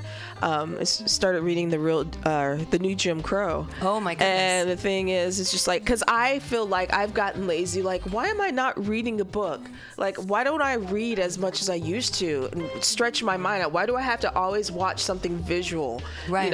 Ooh, big, loud, pretty colors. Because Anthony Bourdain is awesome. I have a crush on him. I do too. I can't stop watching. They told me the news episodes came out of. It's on Netflix. Yeah, and it's Parts Unknown, and he does one in the Bay Area. He does one. He specifically says Bay Area because it's a lot of San Francisco, but he goes to other places. But he's like, I don't know why I say Bay Area because I've already been to San Francisco a lot. He's like, I love this place. I love this place. So, I like him. I like him too, and I feel like he always digs up treasures and gems and is sort of teaching history, but through, I believe, what he believes, which also goes back to the Laura Ingalls Wilder. Travel.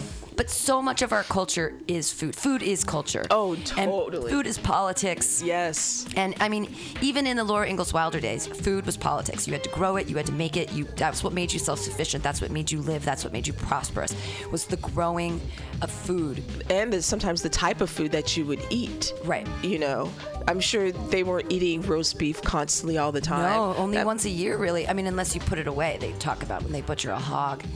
Right. But you don't usually butcher a cow because they're worth so much more than just the meat and the flesh. Right. And then when they were dealing with men cows, oxen, they were using them to pull the wagons. So they were their workhorses, but they were oxen. So right. And, the thing is, it's just like food is very, very, very important to me. That's why I think it's very important to cook. Right. That's why I feel it's very important to stretch your palate out and try new things. And I think us as Americans, and it's really weird, some people in some parts of the country can't open their mind to experiences of rather just hamburgers and fries and I'd like to open my experience to some Waffle House. I've never been to a Waffle House. You never been to a Waffle House? No, but I feel like go to a Waffle House. My friend, he's a comedian, Elvis Muich. He did a Waffle House tour. Oh, nice. And he took a microphone and a box, a box of. A box, like a little Fender amp thing. And he'd just go to a Waffle House and be like, hey, I'm going to start doing comedy. Is that okay? That's awesome. Especially, I know what part of the country he was in, too. Yeah. Yeah. That's interesting. And the thing is, it's just like, when you travel to different places, especially here in America, you always, when I did the cross-country thing from Chicago to here, I was really excited more about what diners and places I could go to. Sure.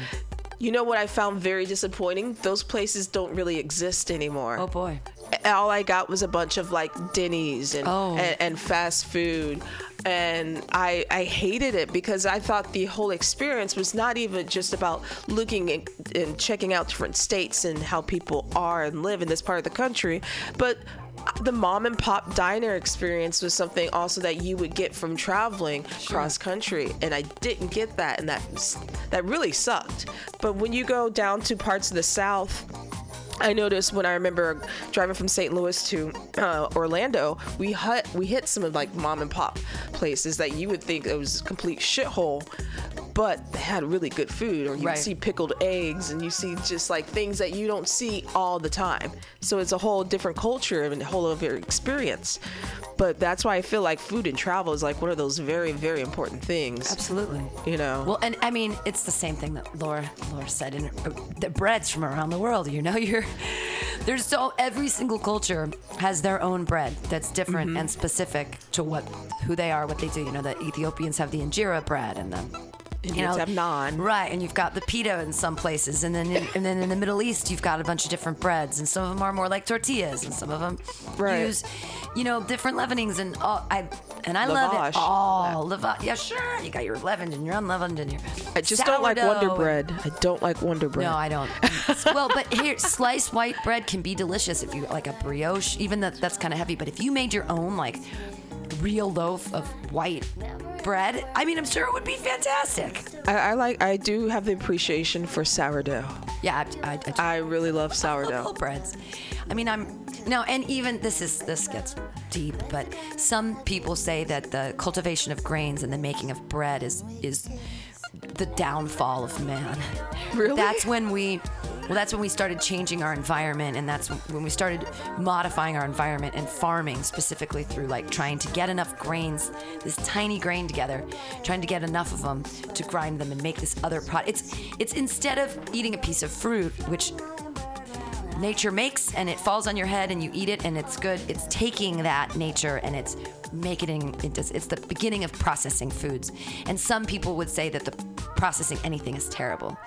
But it's the same thing. Like you get a piece of meat, you put it over the fire, you denature the protein. It's better, Right. We're gonna eat raw things your whole life? No. That's just evolution. Right. That's just what evolution. And isn't that something to do with what's that new whole diet that people have? Paleo? Yeah. Paleo people are crazy. Yeah. It's all meats and you can't eat. It's no processed. But saying no sugar is not a terrible way to live. It's actually unhealthy. Your body needs some kind of sugar. Well, but you can get sugar from things like fruits. Fruit, right. But the problem, what we do with the fruit is we turn it into juice, so it's just pure sugar. And then that's when you have issues with your liver, because when you concentrate, when you fucking hit your liver hard with sugar, bam! And then it's like,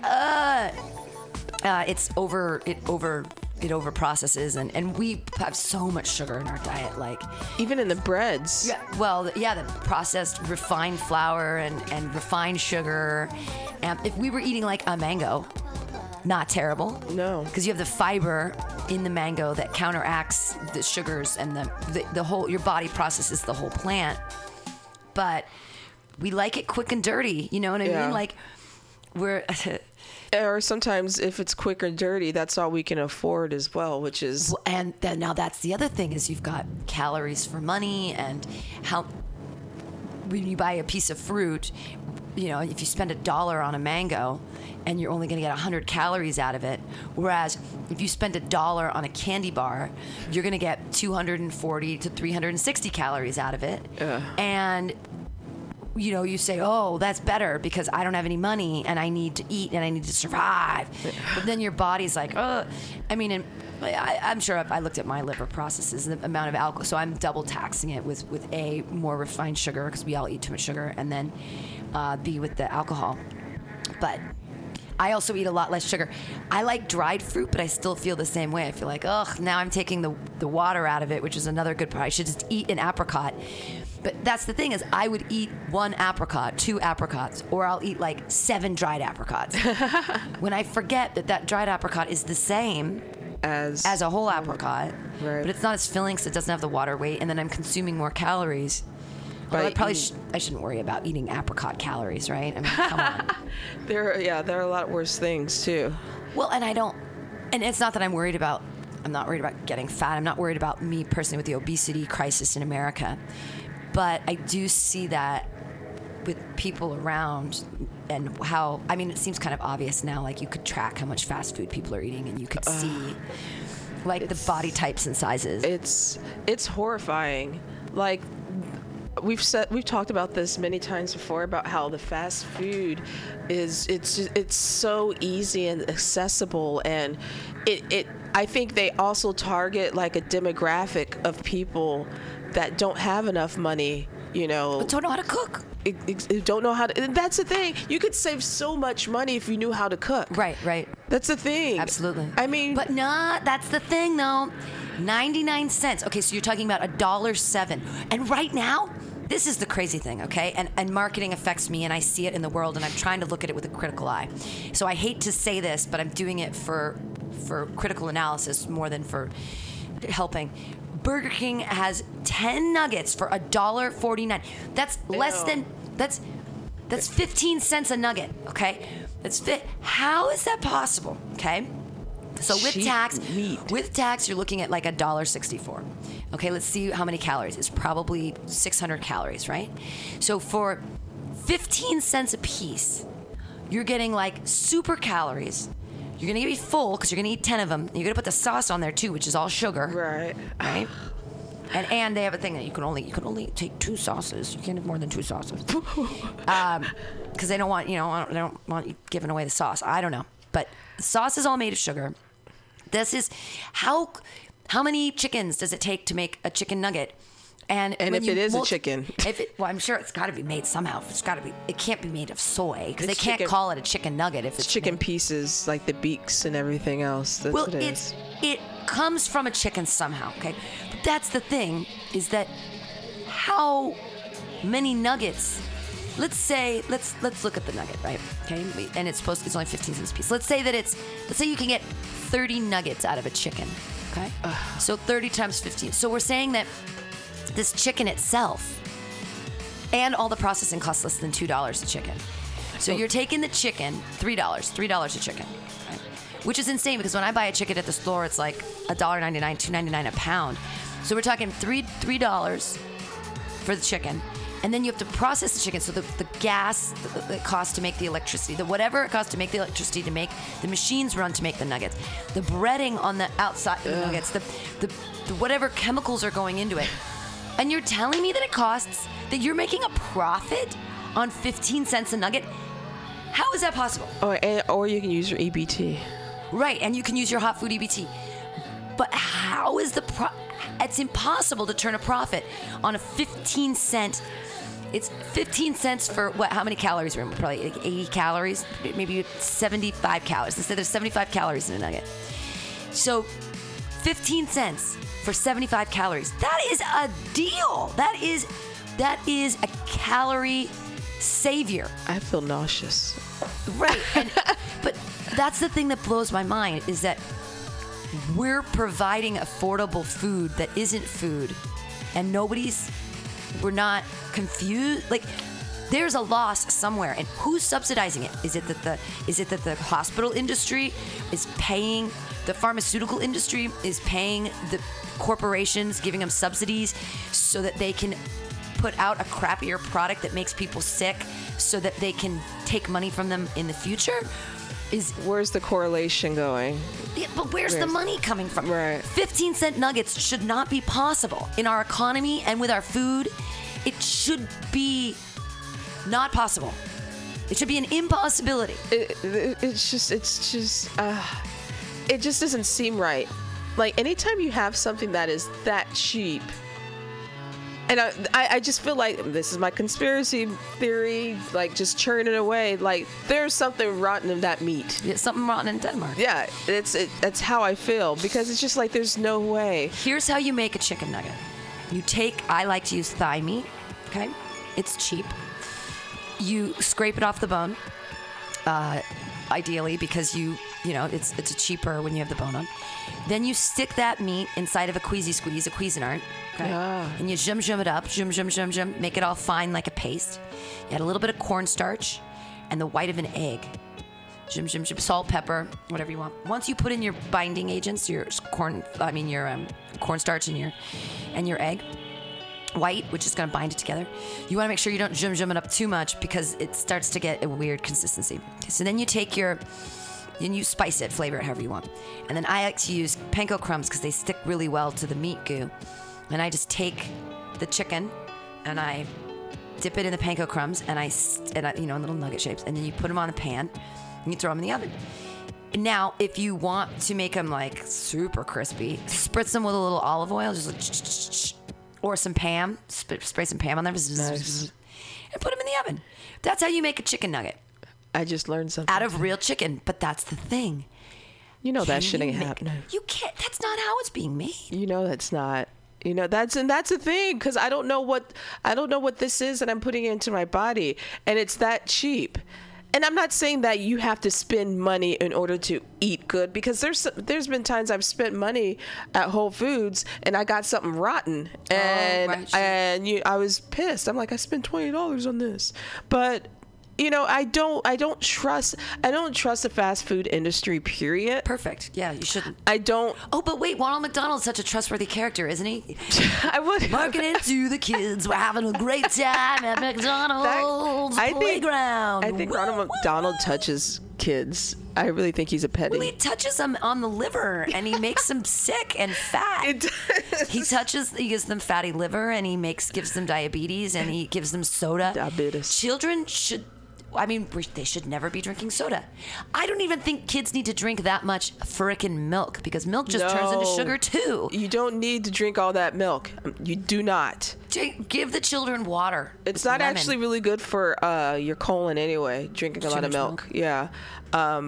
But juice is fine. I don't believe it depends what kind of juice too, because of course I grew up with like Sunny Delight and Capri Sun. Juicy juice, 10% real juice. Yeah, juicy. Yeah, the little juice the boxes. Bottom, this contains 10% real juice. But my mom would limit sugar. me of when I could have that, or she would limit when I could have a soda. Sure. It was not like, okay, you had one soda today, you're good. Everything else is going to be water. You get one juice, and that's it. But also, I was the kind of kid where I would eat my vegetables, and I didn't like candy, so I was a weirdo kid. Yeah. Yeah. But that you can teach children to be like that. They don't have to only like candy and chips. It's they know what we put in front of them.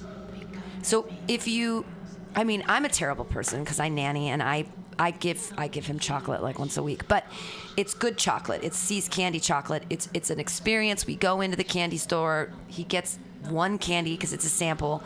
I divide it in 3, and I let him eat little bits of it at a time. And that's your treat for the week. And that's his treat.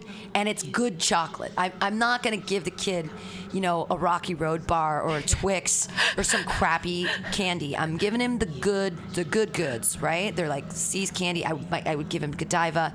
I would give him anything Belgian, Charles chocolates, any of those like hoity-toity like artisanal chocolates. But you portion control as well. Right. He's not eating. The only time I messed up was when I split a churro with him, and I realized how effective sugar is and what it really does to children. I didn't realize that Costco churro was going to make him like that. We're on the bus leaving Costco after I've convinced him that it's Disneyland because they both have churros. He's convinced. The kid was double fisting samples, and he's never been happier. He was like, he had a corn dog in one hand and this weird sandwich in the other, and he's like, I kept giving him food. I'm like, this is Disneyland. This is sample Disneyland, right? And he loves samples because he loves C's because he gets in there and he knows he gets a sample. He loves Trader Joe's because he knows he gets a sample. So I took him to the mother of all samples, Costco. And he had the best time. So then we're leaving there, and I'm like, let's get a churro. So I ate half the churro. I might have eaten a little more than half. I hope so. But we get on the bus, and we're getting on the 27 going home. And usually he sits on my lap, and sometimes he'll sit next to me, and he'll put his hand in my lap, and we'll hold hands. And sometimes he sits in my lap, and then he sort of falls asleep or whatever. But this time, he was in my lap. He started to get a little squirmy, and he like swooshed down in between my legs. So he's standing on the ground. His arms are above me, and he starts shaking back and forth. He starts like whipping his head back and forth, back and forth. He's flailing his body, and I'm holding on to his middle, like with my arms, and I'm sort of like trapping him with my knees a little bit because he's like throwing his body violently to one side and then the other, and it's like I was like, it's the sugar. It's a sugar high. It's the sugar. The kid is freaking out with the sugar. And we're on the bus. And I was like, oh my God, we're on the bus. And he's going like, rah, rah, making crazy noises. And I know that it's the sugar. I know it because I'm the one that gave it to him. Because he wasn't like that before, no, obviously. He's never like that.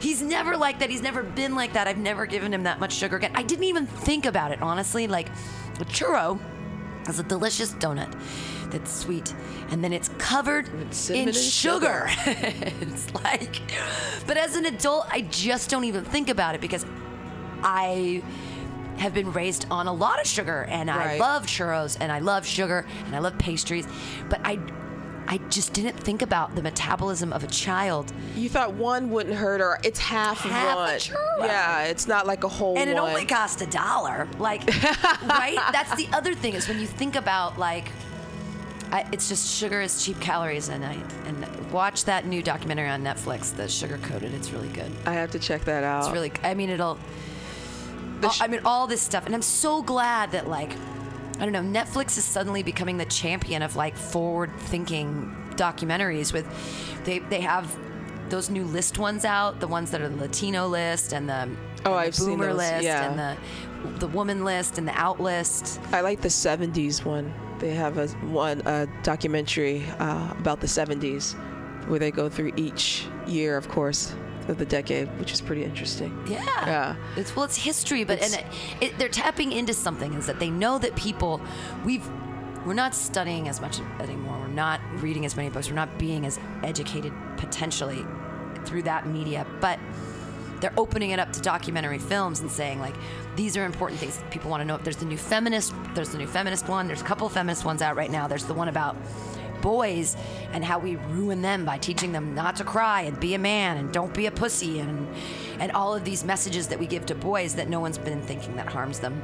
Because we're always thinking, I'm always thinking about the messages we give to girls, which I think are abhorrent, about body image and all this stuff. And at the same time, now that's the other dichotomy that makes me crazy right now, is that we tell girls, be skinny, be this, be beautiful, be white, be heroin chic, be this, be perfect, have luscious lips and have the hair and do the clothing and wear the makeup and don't offend anybody. Just look pretty and smile, but be this. But then at the same time, we don't give them.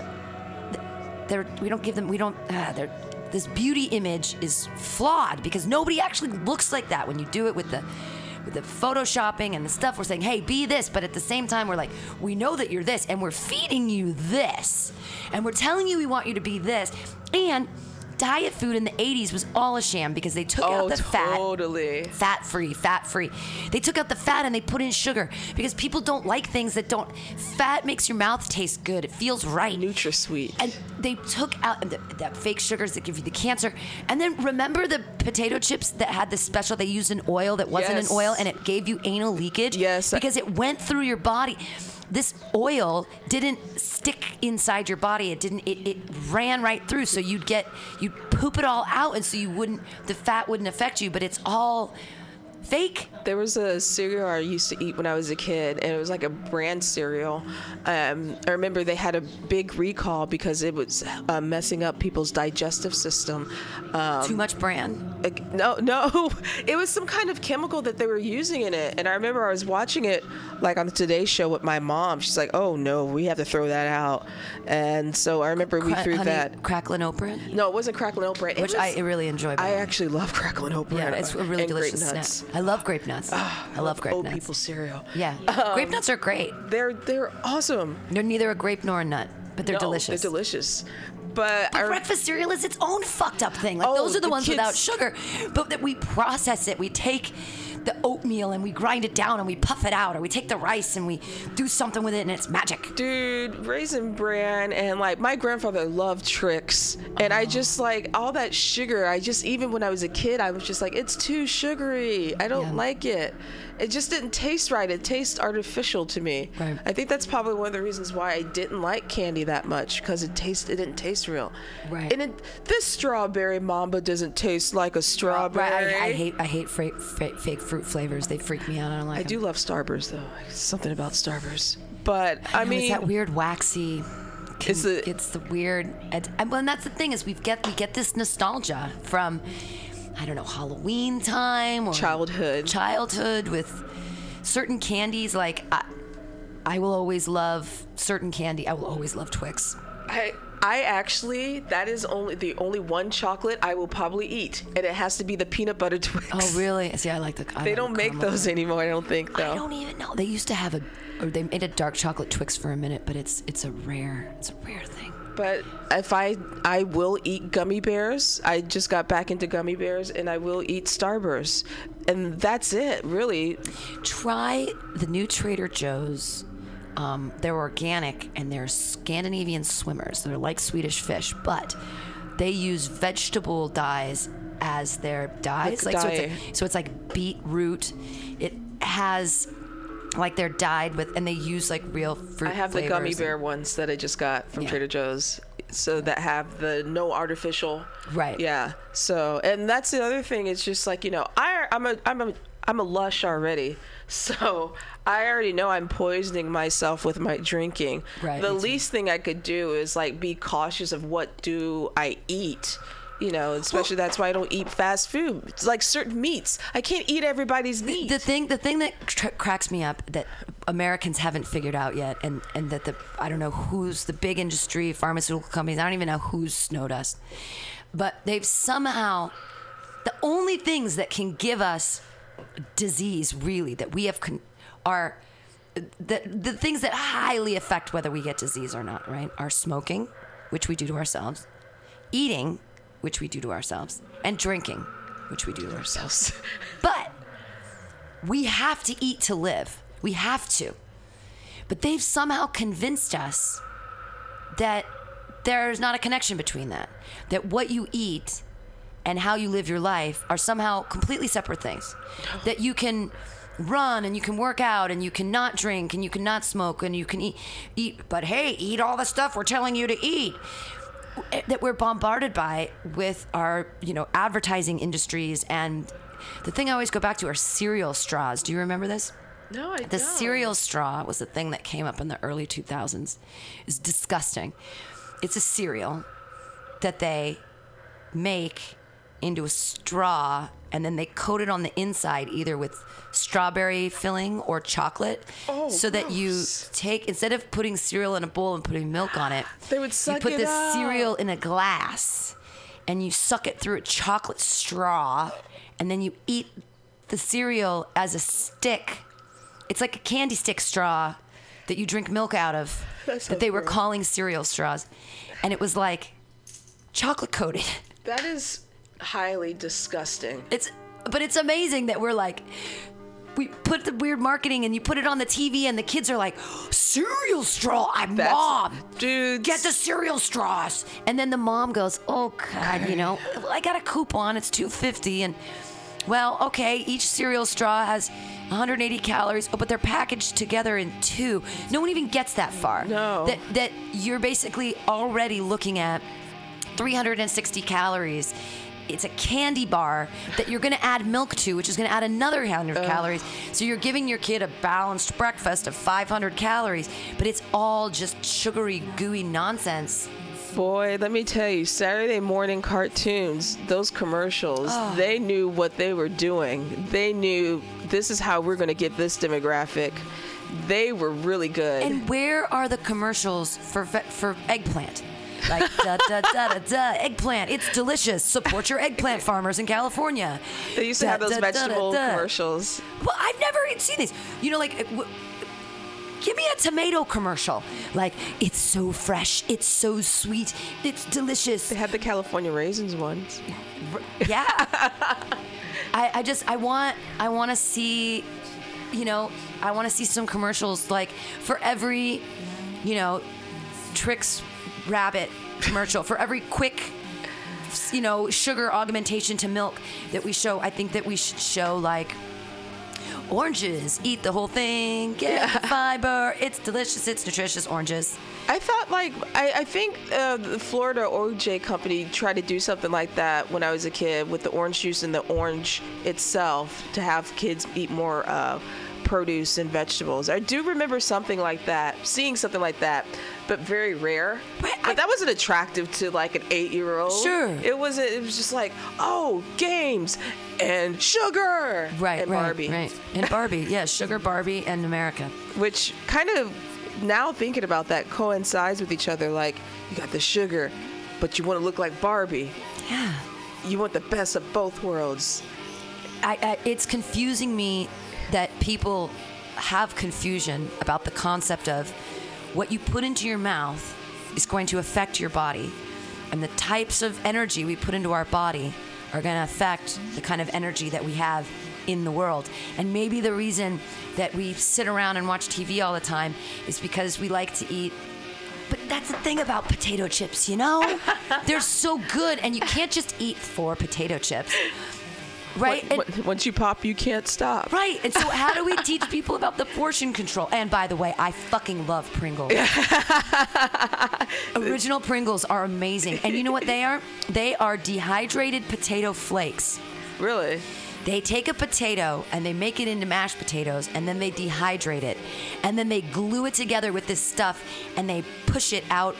It's basically like mashed potatoes with salt that's extruded through the duck lips that goes foop, foop, foop, foop, and then it's fried and becomes a Pringle. Yeah. So it's not like they slice a potato, it's that it's potato parts.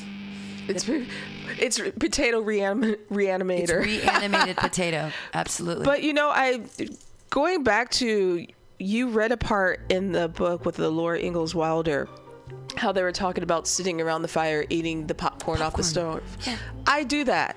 I don't have a fire, but I do pop my popcorn off the stove. Yeah, I don't know why we do microwave popcorn. It's gross. It's terrible for you. It's horrible, and you can do it on the stove. It's really easy. There's another way you can do it in your microwave if you want to do it by yourself. You get a paper bag that's clean. It can't have any ink on it because the ink will light on fire. But you take a lunch bag, put your popcorn in there, roll it up, stick it in the microwave. It'll pop just like the other kind of popping bags. Nice. Done. But I like my stove. No, the stove is even better. The stove is great. It's all about patience, and that's the thing. Yeah. Because it's like baking a pie. I have a plum tree. We made a plum pie for the holidays. Awesome. And it's all about that eagerness and that patience to see, like, ooh, what's it going to taste like? Right. That's what I like about cooking and doing my own things, because it's the anticipation, like, I hope this doesn't suck. Does it suck? I think I did a good job. It's about, you want to see what people's facial expression looks like, too, when you make something for them. Absolutely. That's also the other thing that you take away from cooking and doing things on your own. Yeah. Because you want someone to say, like, yeah, I'll come over for dinner because that person can cook. Absolutely. It feels good that you know that you can, you're manipulating them in a happy way because you're manipulating what they put into their body to serve as energy. Right. And I'm down. This has been a fun and weird Alta-Cast. I don't know how we do it every week. We make it through. We do it. We do it. This time. So I recommend to you guys to all go read West from Home, the letters. You know what? Your guys aren't gonna like it. I'm obsessed with Laura Ingalls Wilder. Okay, I think that it's a class I would teach in college. Would be like, how she affected feminism. The other thing that I would, if I was ever to teach college, I would teach Stephen King, the best storyteller of all time, a great entertainer, and how to craft a story.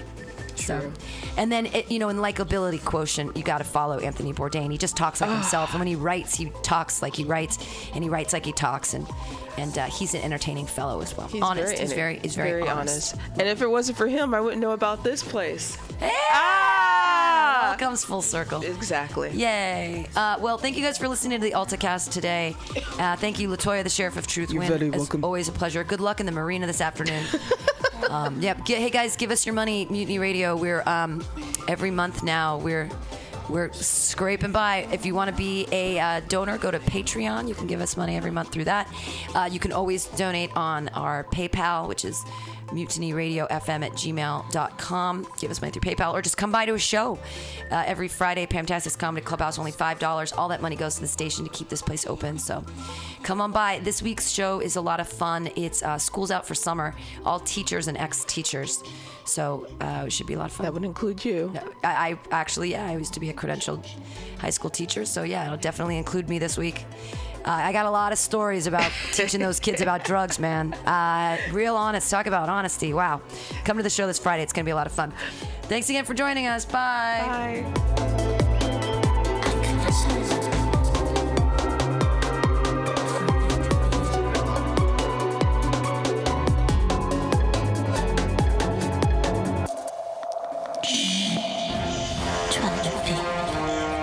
Are you tired tired of swimming through a sea of podcasts? Are ye on a raft without a paddle? Well, gather around me, sea dogs, and get aboard me pirate ship as we set sail for the seas of MutinyRadio.fm. From there, you can captain your own pirate ship as you sail through over 44 different shows for all of your listening pleasures. They've got live comedy to small business advice, LGBTQ friendly to sports, vinyl to gutter punk. MutinyRadio.fm has the best programming the internet ocean has to offer you. I bet my peg leg on it, or I ain't scurvy shit-faced McRat.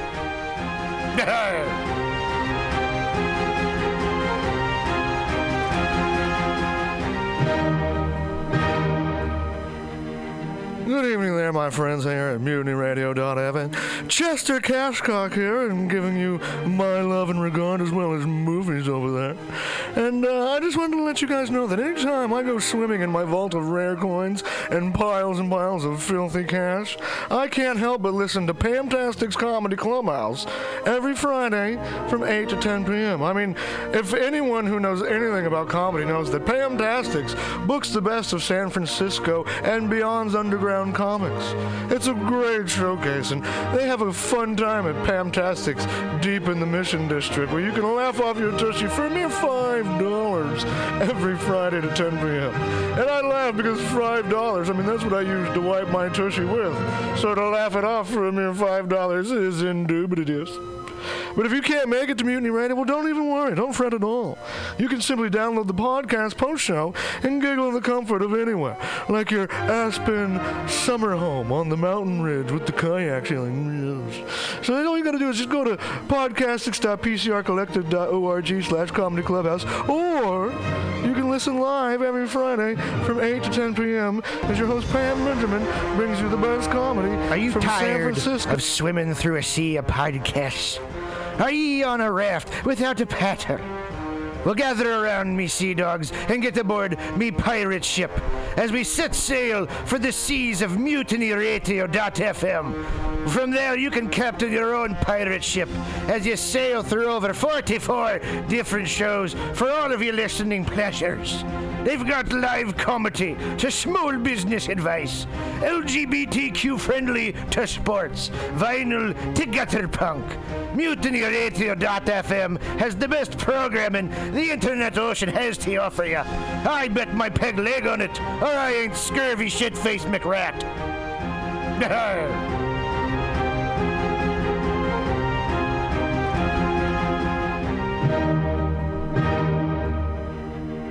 Good evening there, my friends here at MutinyRadio.fm. Chester Cashcock here, and giving you my love and regard as well as movies over there. And I just wanted to let you guys know that anytime I go swimming in my vault of rare coins and piles of filthy cash, I can't help but listen to Pamtastic's Comedy Clubhouse every Friday from 8 to 10 p.m. I mean, if anyone who knows anything about comedy knows that Pamtastic's books the best of San Francisco and beyond's underground comics. It's a great showcase, and they have a fun time at Pamtastic's deep in the Mission District, where you can laugh off your tushy for a mere $5 every Friday to 10 p.m. And I laugh because $5, I mean, that's what I use to wipe my tushy with. So to laugh it off for a mere $5 is indubitious. But if you can't make it to Mutiny Radio, well, don't even worry. Don't fret at all. You can simply download the podcast post-show and giggle in the comfort of anywhere, like your Aspen summer home on the mountain ridge with the kayak feeling. So all you got to do is just go to podcastics.pcrcollective.org/comedy clubhouse, or you can listen live every Friday from 8 to 10 p.m. as your host Pam Benjamin brings you the best comedy from San Francisco and beyond the universe. And what's better than the universe? It's a cash cock, honey. Yeah.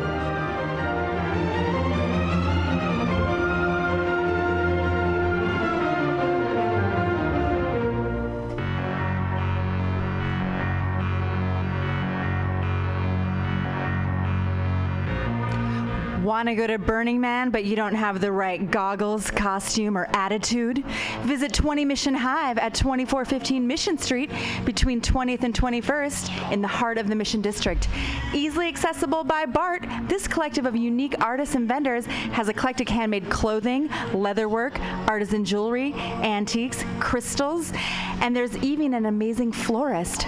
Whisper Pirate Ship to your 20 Mission Hive vendor for a special 10% discount on the coolest, most original items in San Francisco.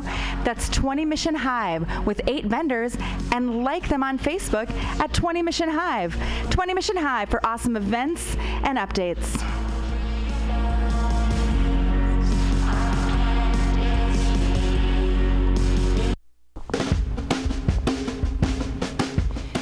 The dictionary definition of the adjective eclectic is selecting or choosing from various sources.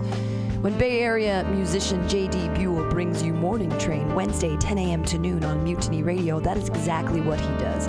Select music from various sources to give you a unique listening experience.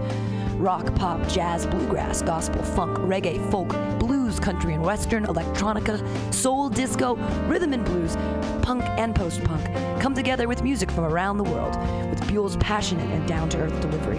In an age of personal music delivery systems, J.D. Buell carries on the values of progressive FM radio when a listener could actually have a relationship with a programmer, someone who would create an eclectic musical environment wherein both listener and host find fulfillment. The Morning Train with J.D. Buell, Wednesday, 10 to noon on MutinyRadio.fm. Freeform radio for free minds.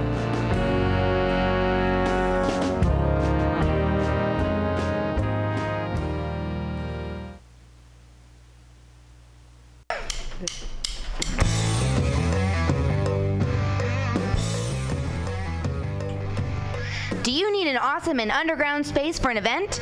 Look no further than MutinyRadio.fm. Our 30-seat flexible space can accommodate your acoustic band, birthday party, comedy show, dance party, karaoke super fun, theater event, fundraiser. If you think it, we can do it.